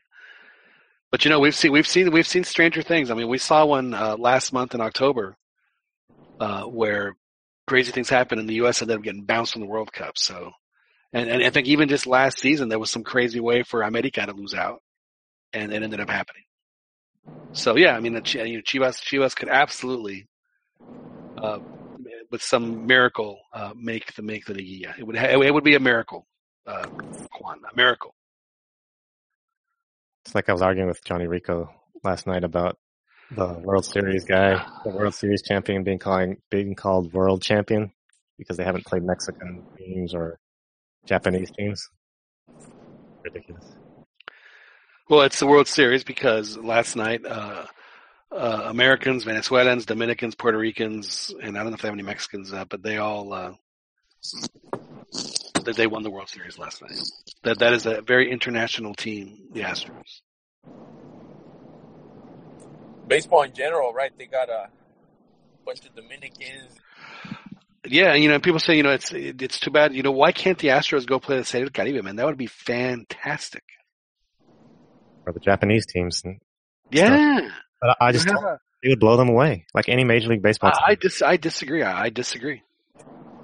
It's like the second division teams, man. Those players. No. Yeah, but dude, I'm telling you, you send a team like the Astros down play Serie del Caribe down to like Puerto Rico or something. I mean, one, they're not gonna, their pitchers are gonna be like two or three innings max because they don't want to waste, that stuff. But the weather, the game is just different. Yeah, it's a different game, and they will have to adapt. They will absolutely have to adapt. You know the thing about baseball to me is the least athletic sport, like professional sport. I mean, look at the pictures; they all look like like they're scarfing down burgers. The thing is, like golf. They skip their workouts. Like it's a little bit above golf, maybe. They throw a ball and they're winded. They throw a ball 20 times and they're winded. I mean, they are standing or sitting for 95% of the time that they're. Yeah, I don't think it's an athletic sport. Like, I don't think it requires athletic ability so much as it requires skill. Hand-eye coordination is a hard thing, man. Yeah, skill. It's a skill sport. I mean, that's what it's. I mean, there's a place for an athlete on a baseball team, but overall, that's not what gets you there. Just kind of like in that respect, I think it kind of does share that with soccer, where I think skill definitely trumps athletic ability. Yeah, for sure. It's not as much though. The difference isn't as much. Also in baseball, you can juice the ball, you can juice the player, juice the bat. Juice the bat. That is, that is thing. That is one thing I will give that guy credit. I'll do it from Houston is that. I mean, typically speaking, it's not a small guy sport. It's not a little guy sport. It's not I mean, I went to Long Beach State and they had a pretty good baseball program. They've always had a good baseball program there, and the guys are massive, man. The players they're are huge. They're like 6'4", 250, all of them. Yeah, so like they look like football players, really. I mean, so the fact that this guy 5'6", I mean, is actually shorter than me. That was one of my favorite bits of the whole World Series was after, I think it was game 2, and he came out and interviewed with Big Papi at the table, or they were standing, and then he. Oh, that must have looked funny. Oh, it was hilarious. He and Big Papi went back to back, and Big Papi's like, "You're a foot and a half tall." It was pretty funny to see it. But he is one hell of a hitter. I mean, is one hell of a hitter. And the Dodgers actually kind of kept him in check for he just got like huge hits when it's a great team. Yeah, both teams are great teams. They're just Dodgers will be back. They'll be back next year. You're a Dodgers fan, Juan? I didn't know. Well, growing up, I mean, I saw the Kirk Gibson hit his homer live. I saw them win against Oakland, and they had like false positives where they I think that's when I started following them. It was, they thought they would, they thought they won it, and they would step out. They stepped out of the dugout a couple times, like the whole team, and then they had to walk back in. Where's that? Oh, I thought you were just talking about like, in generally speaking, as far as like, because they had year. They went through like a string of years where they were just getting rookie of the year, and they always made the playoffs. But that's when that was about it. Yeah, that's when like in the mid '90s they had the good pitchers. Hideo Nomo. They had Hideo Nomo. I mean, they had Hideo Nomo, Piazza, Hershiser. Hershiser was a little bit before that. That was the guy I remember. Geeky dude. Well, Hideo Nomo had that awesome delivery, right? Where I mean, I still try to do that when I play baseball. It made Fernando's look routine. Yeah. he would like turn his body 180 degrees, almost like with his back toward the batter to do his wind up. Really, really fun stuff. If anything, I thank the Japanese for that, for bringing that to baseball. That really cool, unique delivery style that I had never seen anybody else do. What's his name had an interesting one too. Dennis Eckersley. Yeah. The sidearm delivery. Sidearm real low. Yeah, the sidearm. Yeah, man. The A's were the. That was my team back then. Me too, dude. I think we're all kind of that same age. I think we're all big fans of McGuire and Canseco. I loved Canseco, man. Canseco's the man, and then he made a fool out of himself later on. And then no way. his greatest moment was when the ball hit him in the head and went over for a home run.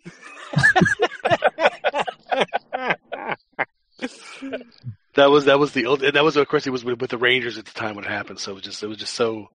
That was a good memory. Yeah, it was pretty. He looked like he had such an odd body. Like, he looked freakish, man. He didn't look like a baseball player. He looked like a bodybuilder. Steroided out, man.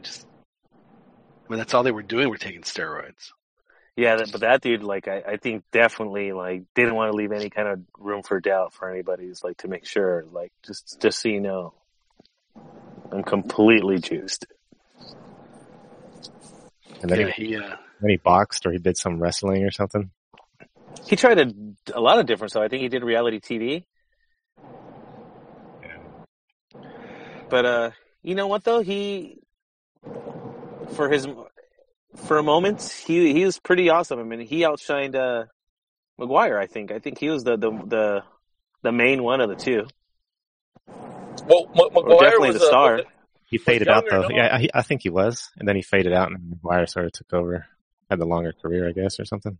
Yeah, when he went to St. Louis is when he really. That's when he got all the major juice. He started doing Andro. Yeah. He started rubbing in the clear, mixing it with the Deca, and the D-ball. Is that? Do the kids still use those drugs now? That was those were the steroids that were popular when I used to lift weights. I don't know if they're still doing this. Oh yeah, man! There was drug pushers at the Lakewood gym, dude. Seriously, what's up, man?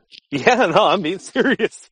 It's like if they saw you working out for a while and like that you were into it, they're like, hey man, like, do you ever think about like, do you ever need a little extra help, or if you want to help try to get your gains a little bit quicker? Like, no, I'm straight. Is that unusual? I thought it happened everywhere. I never. Well, I guess I never lifted weights, so I guess I wouldn't know. But, you got bitch tits? I've had those since I was at least 40. Oh, back knee? Isn't back knee another thing? My tits come and go, Juan. That's right, because you have a whole wardrobe. Yeah. So there's definitely some pictures from Cancun. My first trip with my now wife, our first trip to Mexico. Those pictures are pretty cringy. It's like no, I'm like, I got bigger chichis than you. Let's just bury some of these photos. What you gotta do is you gotta squat, man. That promotes the most. That shrinks your tits? Squatting? Yeah, well, I mean, the leg exercises. Oh, I got you. Exercises, since the muscles are bigger, that promotes a lot of natural. More fat loss, more calorie burning. I got you. Squats and deadlifts. Testosterone, Squats and deadlifts all day, dude. Squats and deadlifts every day. Come on, man. You still do those? You still do those, Beto? I haven't in a while, but yeah, squats and deadlifts, man, those are good. Oh, fuck that, man. Why not? Why would anybody want to do that if they didn't have to? Just to keep in shape, man. You gotta maintain. Oh no, man. Gotta maintain your body. I don't know about.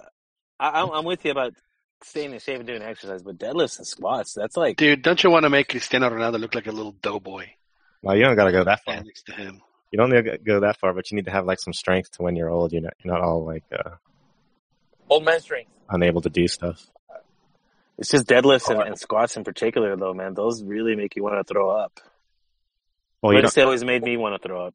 Yeah, don't go full weight. Like, don't go crazy. Okay. Don't go full weight on the first No, day. man. The last time I worked out, and it's been like 7 years, it's because I was sore for about 10 days. And for about 5 of those days, I couldn't, I needed help getting dressed, so. Nice. That was awesome. Dan, did you help? Did you help in every aspect of your life at that time? I was just hopping in the shower after every number 2, just because I couldn't reach back there. I was like, I might as well just shower because I'm not going to be able to get back there. The ultimate bidet. And I'm sure anybody who's had a good back workout knows what I mean. You just can't get back there. You should have jumped in up full with ice, man, and then taken a cold shower. Yeah, and drink a lot of water. That sounds awful. You guys are speaking a language I just have no idea what you guys are talking about. That's why I'm retired, John. I've seen the light. I'm like, no. What we're saying is that Chivas. You make your 10-year-olds jump into the ice, coach. You know what, dude? Yeah, I do. They do work out, but it's not that. It's like body weight exercises, squats, push-ups, or you don't make them do like 10 reps or 3 reps of 10 of burpees before every game. Not before the games, but at the end of practice, they would do isometric holds mostly. But I would throw in burpees, jumping jacks, just to vary. Because they weren't still coordinated enough to do push-ups. They weren't strong enough, most of them. But yeah, dude, that's part of a balanced breakfast, man. Yeah, do you breakfast of champions? Do you like your whistle? Is it a good whistle? No, I don't use the whistle, man. I Puro grito? The natural whistle. Oh, not a mechanical one. Ah. Well, this is fascinating stuff, Juana. No kidding. I'm appreciating this window into the. What do you call it? Your philosophy. It's I feel a bit coming. I'm gonna have to come up with an open for you, Juan. Like Profet's tips or something. I'm gonna have to come up with something pretty good. What's the guy from Dodgeball? The Rip Torn. Yeah, I can't remember what his name is, but Yo siempre digo que el fútbol algunas veces, en mi punto de vista, es como un ajedrez. Is that how you start your conversations with the kids? It's just a chess match. Exactly. By the way, La Volpe, he's broken down his salida La Volpe on YouTube. I'm sure. Is that you? Are you subscribed to his channel? Yeah, actually, I did subscribe. Are you implementing any La Volpismo, or are you incorporating La Volpismo into your own coaching philosophy? Well, have you switched to a line of 5? Well, no. I'm a little bit more flexible with the lineup. It just depends. It depends on the opposing team, how many forwards they field. So on that respect, I always try to keep an extra defender. So this was more a la Osorio. No, Bielsa actually. That's okay. More in line with him, because you notice Osorio, he's too calm. If you look at a Tuca Ferretti or a Bielsa or one of those guys, they're or even a Chepo, motivationally wise, they're screaming at the players to get their shit together, on field. Necessary for me to drink my own urine? Follow me. Exactly. Patches. So you're a ball buster type of coach then. I think so, man. I mean, you're like Capitan Furia, man. You are the Capitan Furia. you sound kind of like a dick, to be honest with you. I'm just like, as far as like if I was a player, it's like, you know, you appreciate your coaches and all, but you're talking a lot of shit behind his back. Yeah, didn't you say you fought with a parent because you're yelling at their kid or something? With a parent? Or yeah, you offended a parent or made a parent upset because you were yelling at their kid. Shit, I'm sure it happened. I don't recall the instance anymore. Let me see. You were yelling at the kid? He was banging cocktail waitresses 2 at a time. Players couldn't get a drink at the table. What's wrong with you? Well, I already told you guys when I went over and watched him coach, and I was like, "Oh, he's yelling at him." Really?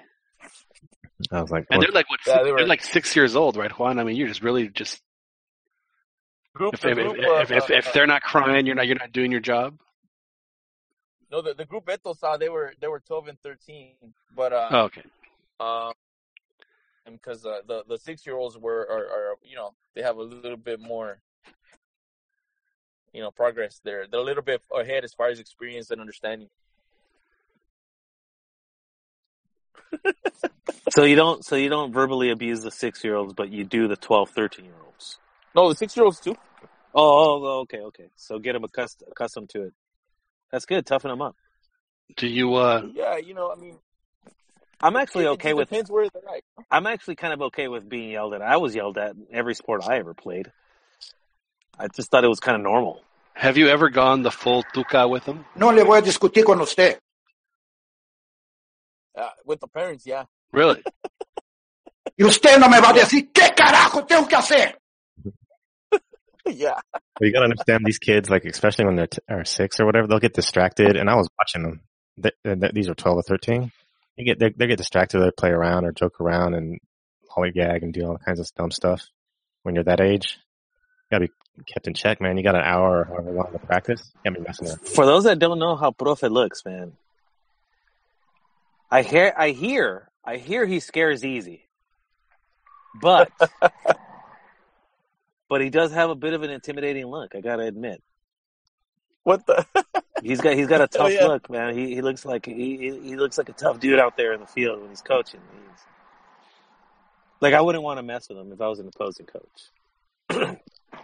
I'd be very respectful toward him.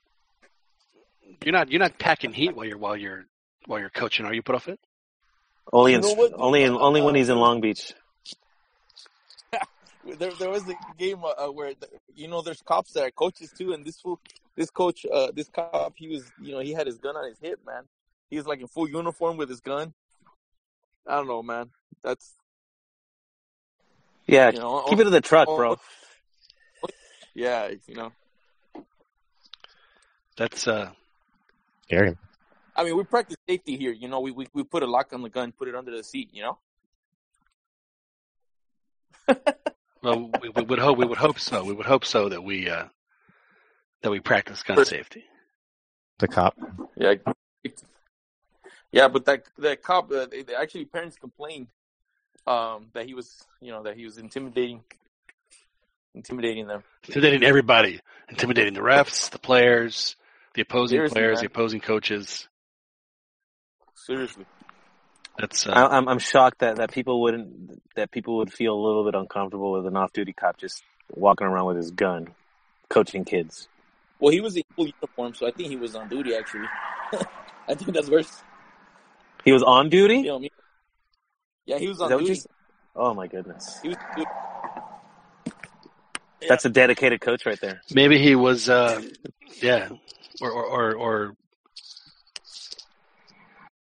Well, you know what? Maybe that's how, you know, can you imagine during practice and then you're hearing gunfire? You know? I mean, I guess that's got to toughen you up, right?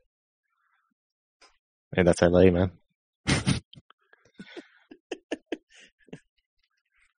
What about H-Town? That's not H-Town too? Yeah. They're not in H-Town though. They're in Austin. So I think they're a little bit more. It's a little softer over here. Yeah. not as hardened. They're a little pampered. That's right. So next time anybody wants to paint LA as some soft place, man, just remember this conversation. Absolutely. And we're just talking about 6-year-old youth soccer here, and that's what we're dealing with. But Rafa, you're a ball buster. I had no idea, man. It's I'm seeing you in a whole different light. Well, I mean, dude, it's See, now I feel bad making fun about Chivas with you because I think that you might take umbrage. No. So, but I've learned my lesson, man. Now that Pumas is going to be in relegation hell, I feel like karma is indeed a bitch, and I have learned my lesson. I'll be respectful to all fans of opposing teams that are in that mess from now on. But I do want to end the show. I was at the last night. There was an event here in town at one of the local watering establishments close to downtown. That was sponsored by a group like a fan supporters group for the possibility of this of Austin getting an MLS team from this ownership group that's with that owns the Columbus Crew are thinking very seriously about moving to Austin in a couple of years.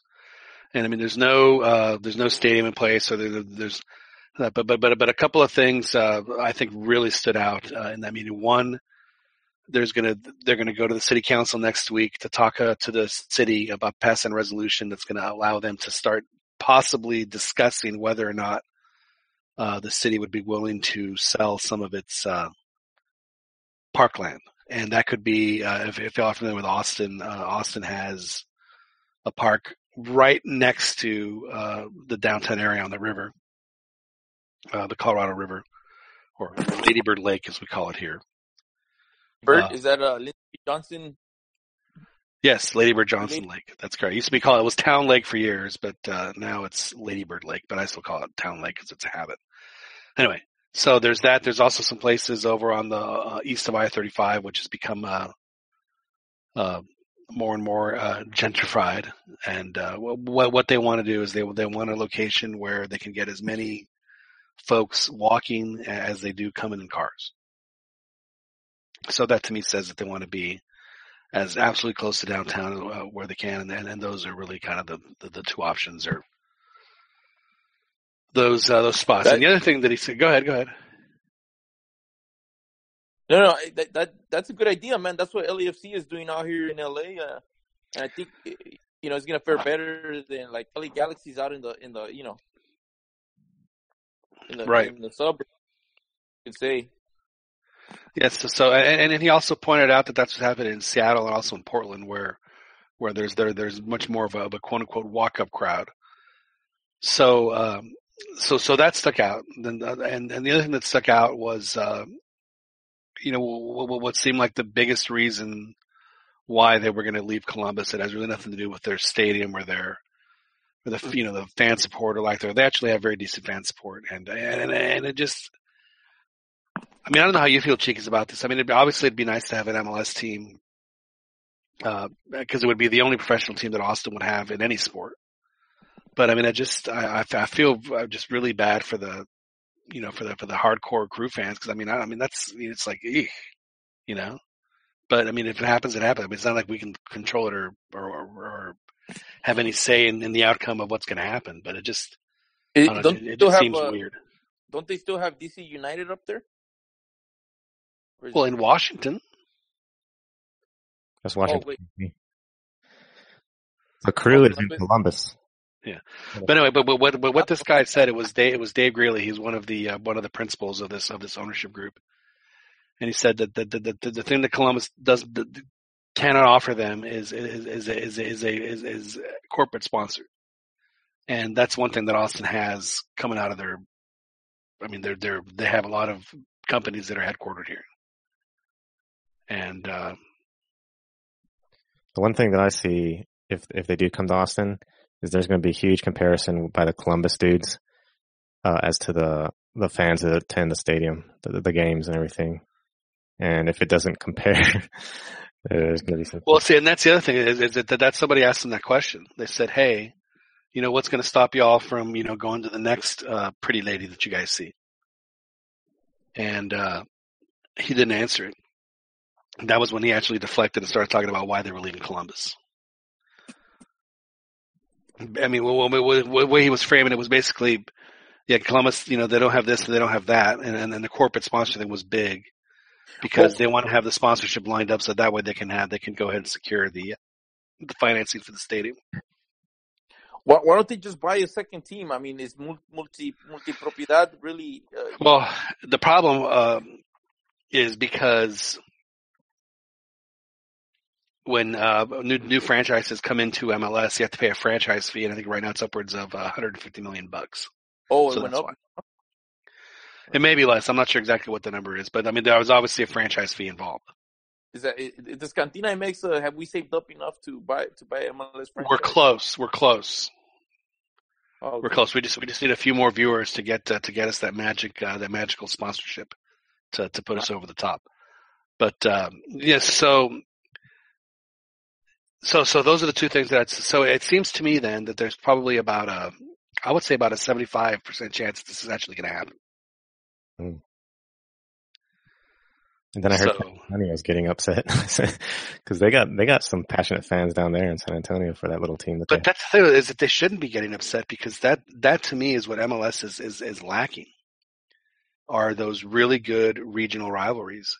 I mean, and I'm sorry, but I mean, people say, well, you can't have 4 teams in Texas. Why the hell not? Texas is the second most populous state in the union. It seems like if any state's going to have multiple teams, why wouldn't it be Texas? And I don't know if you guys know about the demographics in Texas, but everything south from Austin down south is pretty solidly Hispanic.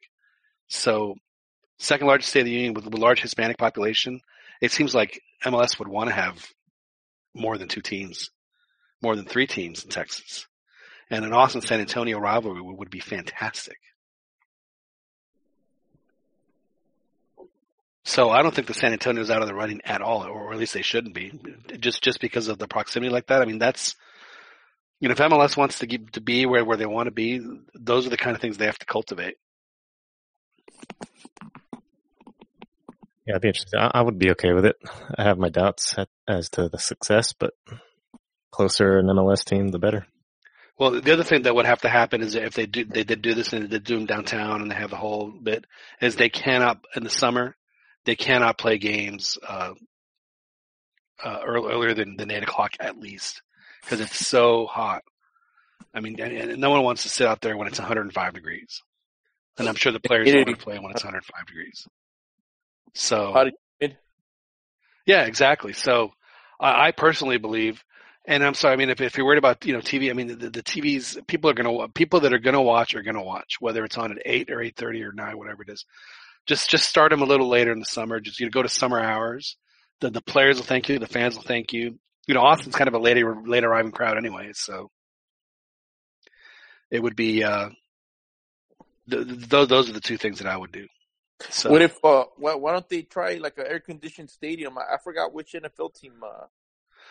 Well, I mean, there's plenty of domed stadium. I mean, that would just be just an excessive, needless cost.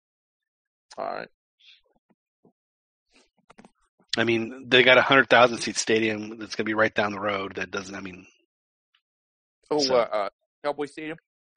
No, the college stadium here. Oh shit! Wow. Yeah, 100,000 people. They haven't. It's been a while since they've had a sellout, but yeah, 100 and something thousand fans fitting it. Nice. Yeah. So, like I said, hopefully, hopefully for Austin fans it'll happen. I feel terrible for the Columbus Crew fans if their team goes away like that. I mean, it's just, but it's just a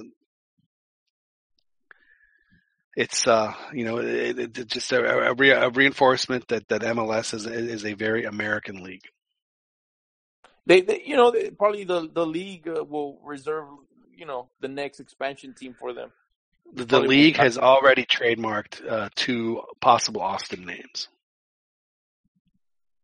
Oh wow. Yeah. What are the names?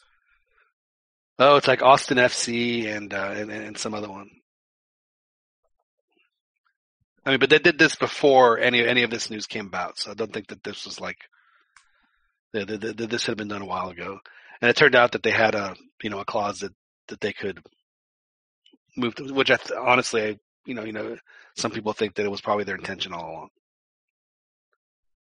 Yeah, maybe move to a bigger city once the league grows. Yeah, and it's not that Columbus isn't a big city, but it's just unfortunate the way it's all playing out. But in the long run, if it turns out that we have MLS soccer in Austin, then it would be it would certainly be interesting. So, like I said, I'll give it about a 75% chance of it happening. Interesting. Stay tuned. Yeah, Chiquis and I'll have to get season passes, or maybe more. Man, press passes. We'll see how that plays out. Well, gentlemen, Profe, it was so nice to have you come on. We need to come up with a segment for you so that you can give us some of your coach talk. All right. We'll call it the Profe and Patches. Yeah, there you go. Like a mix of Tuca with Tuca isms and La Volpe isms and some patches. Patches. We'll throw some patches in there. Dodge, duck, dip, and dodge. That's right. Hey, did you? I guess one last question for you guys, because during the week, listening to the radio, one of the sports radios, and they were mentioning Coudet. He resigned from the Cholos post because they weren't paying the players. Did you guys? You guys aware of any of that stuff? Yeah, we talked about it a little tonight. Oh, okay. All right, I'll give it a listen then. But did he did quit and all that stuff's real? Yeah, he's no longer the coach, but I thought that he'd gotten canned. I didn't realize that he that he left on his own. Yeah, that's what I heard. He left on his own, defending the players that they didn't want to pay them, and I guess he brought a bunch of them over. And maybe there's somebody from Argentina approached them to manage there, and so kind of that was that's why he forced an ultimatum. I didn't hear that. I thought he was canned also, and then Jurgen is rumored to come in. Rumored. Jurgen Klinsmann? Yeah, to come into Cholos. You know what? That would make perfect sense, since it's freaking Cholos USA. Yeah. Interesting. You'd take a helicopter down from LA or wherever he's at, from LA to Tijuana. I heard he lives in Newport Beach, so I think he's pretty close to Dan. Oh yeah, there you go. No, so they mutually ended their working relationship as of this Monday, according to their release. Okay. I'm sorry, Newport Beach is still closer to Long Beach. That's Orange County. I'm not claiming him. I'm not claiming Orange County. You're not claiming Jurgen? No. So Juan, is that? I don't know anybody from Newport Beach. I mean, that's pretty exclusive territory. I'm way too much of a commoner. Yeah. Kobe, Kobe. Yeah, exactly. I'm not on his level either. They're part of an elite group. I wouldn't know what to do in Newport Beach. You know what it is, John. Those people in Newport Beach, they don't know the glory of chilaquiles. I think that's what they don't. That's what Dan is saying. Eggs Benedict, probably. Their region. I'll be in Puerto Vallarta in a couple of weeks, so I will report on the amount of chilaquiles that I have. Although we're staying at a house, so nice. I have to make my own chilaquiles. But do you know how to make them? Do you have a good recipe? Of course. Yeah, I do have a good recipe actually. All right, we'll have to share that with offline. Yeah, it's posted on your Pinterest. Hey, put it on the show notes, man. Maybe the listeners, maybe we should cover it on air. Yeah. I mean, we covered baseball. We covered we covered just about everything today. Yeah, I like chilaquiles when you like fry your own tortillas. Get them nice and crispy. Yeah. Mm-hmm. Yeah, that's good, man. Then with fresh chopped onions on top, with cheese. Yeah. Onions and cheese. I like cooked and fresh. And then, either way. And then the black beans and the crema mexicana. Oh, there you go. Yeah.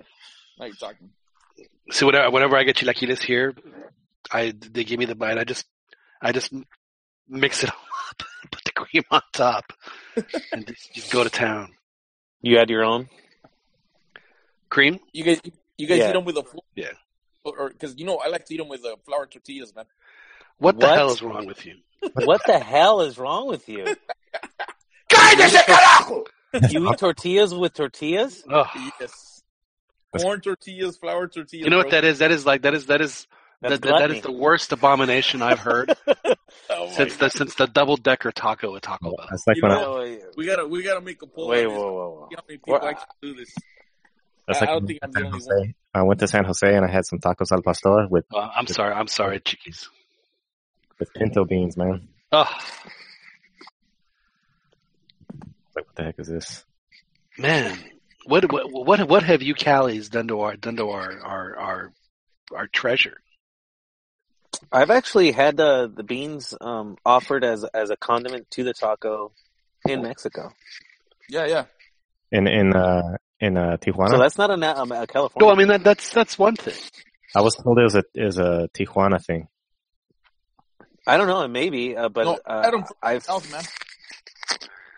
I have had them in Rosarito where I forget they have like the special taco, I guess, like the with everything on it, and that one does include beans. Double tortilla, but that's not as egregious as the double tortilla. I just think that's just like that's a serious fat move. like a gluttonous move. Like it's like I'm gonna have a double cheeseburger, but I'm also gonna have but another double cheeseburger on the side. Instead of buns, I'm gonna have 2 other pieces of meat to make the bun. To replace the buns. Yeah, exactly. That's actually really good. Double big cheeseburger and then bacon cheese fries. It's like the old Good Morning Burger on The Simpsons. You remember the Good Morning Burger? Man, that's crazy, Juan. That can't be healthy. It's delicious, man. What can I say? Wow. I've never heard of anybody even attempting that, dude. You should talk to Taco Bell, dude. Here you go. 18 ounces of ground beef and soak it in rich creamery butter. Then we top it off with bacon, ham, and a fried egg. We call it the Good Morning Burger. Why does she make it sound sexual? That's so awful. It's a commercial. It's disgusting. The Good Morning Burger. The sad thing is, I think people do get excited about their breakfast sandwich like that. You know, Juan, all the Q points that you earned today for your tough image as the profe, the hard edge coach. Now we find out you do the double tortilla.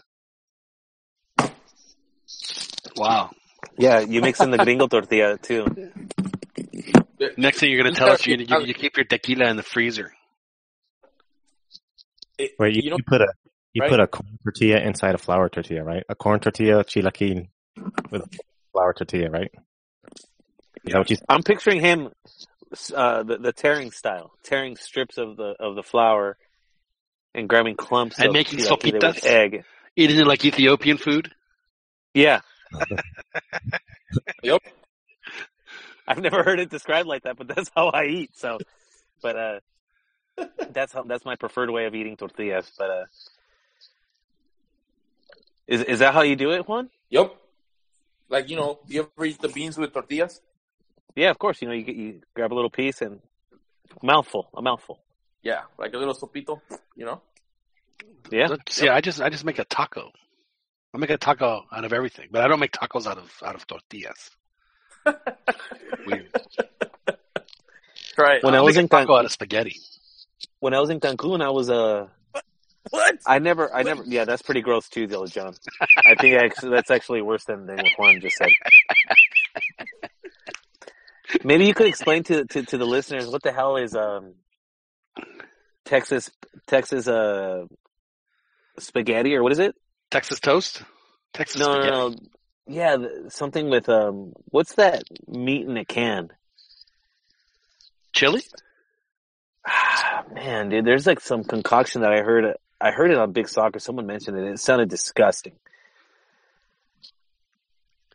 Where it's like some kind of meat product, and they call it like Texas like two-step or something, or southern like spaghetti, but it's basically like some kind of pasta with some kind of chili product.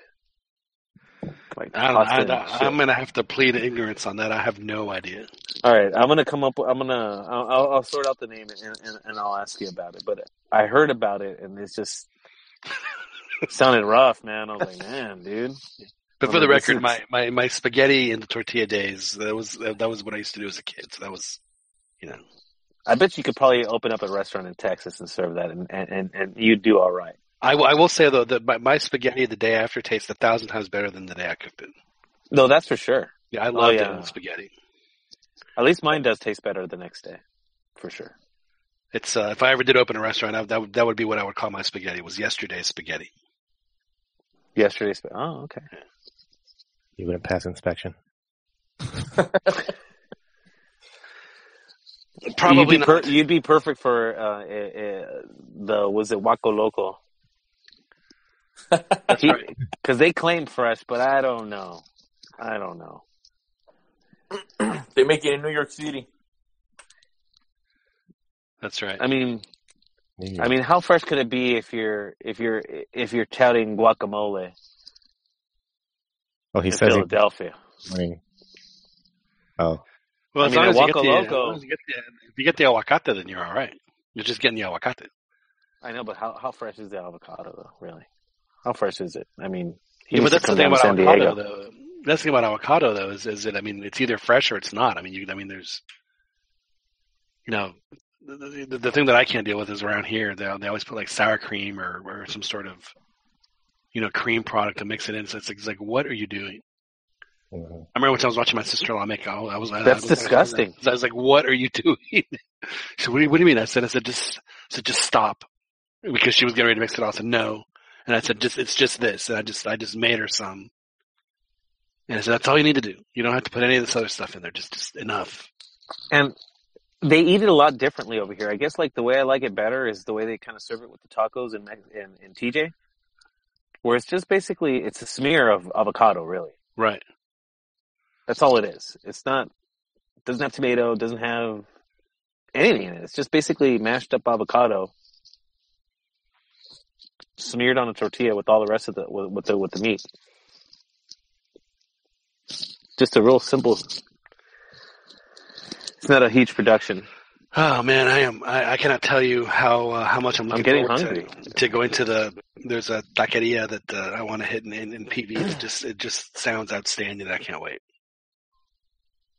I might hit up TJ Tacos tomorrow. TJ Tacos is a local eatery here in Escondido, and it's really neat. I think it's about as authentic as you're going to find in most places. They have like different stations of different meats being prepared, like these huge vats, right, of stuff just boiling. Really? Wow. Yeah. So you get your like, was it suadera and al pastor? When I was when I first graduated, you guys been to Taco? Have you heard of Taco Cabana? I know Chiquis has. No, I haven't. So it's like a fast food place, but a little more upscale from Taco Bell. And the way they used to do all their food was kind of what you're talking about. They had like these little vats like right in front. So like you'd get the order, and the little lady would make the taco like right in front of you, basically. Mm-hmm. Because she had all the ingredients in front of her, everything, all the tortillas, the meat, the seasonings, the condiments, everything. My buddy went and got like an extra large drink there, and was watching him make thing, and he was totally wasted, just gone. He knocks over this gigantic drink all over the entirety of their prep station. like on a Friday night at 9, when the place is just absolutely packed. So he just like ruined all the condiments. Yeah, it ruined everything. I mean, everything. It was the most painfully funny, sad things I'd ever. I couldn't stop. I had to leave. I obviously had to leave the restaurant. Of course, yeah. The next day we go back, and the kitchen folk recognize him. Goes, he was the one. Ahí está. It was so funny. Ese fue el güey. Exactly. Oh, it was so funny. Yeah, so that was but just the fact that it was one of those like 72-ounce drinks. It was this huge drink just all over. It went into every single one of those little bins. Everywhere.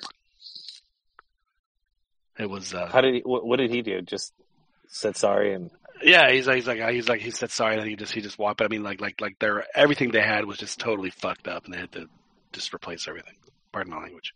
Yeah, you made him waste a bunch of money. Yes, that's exactly right. All right, we should probably wrap it up. It's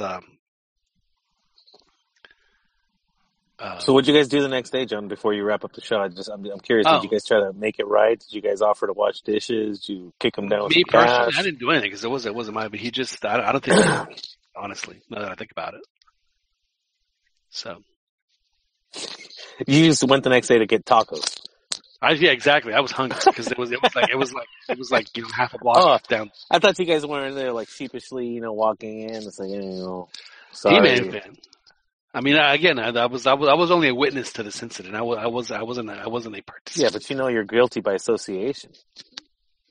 Well, I mean, that's the way these things work. I suppose this was also like 25 years ago, so I have to admit I don't feel too terrible about it. But I'm sure. I mean, I was like 21 years old at the time. I'm sure I was probably being a real jerk about the whole thing. Yeah, is my estimation of what happened. But anyway. All right. So we spent the last hour talking about everything but soccer. That was it happens. Excellent. Yeah, it does. No, it was a good show. I really appreciate y'all coming on. Chiquis, thanks so much for hooking us up, as always. Yep. Have a good evening. Profe, thanks for hopping on. Hopefully you think we're going to have a Christmas miracle, Chivas in the Liguilla, right?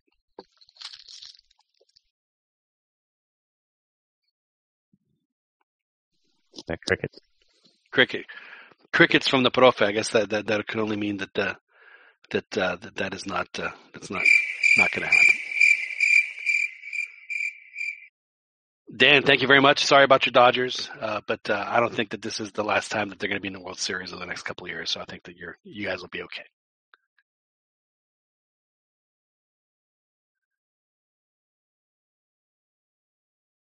And I guess we'll go ahead and wrap it up. My name is John Jagu. Thank you guys for joining us here in the Cantina MX podcast. Appreciate it. Every Thursday night, as you do, live on YouTube. And, of course, you can listen to this in our previous editions of the podcast on iTunes and, of course, on Google Play. Thank you guys very much. We will talk to you guys again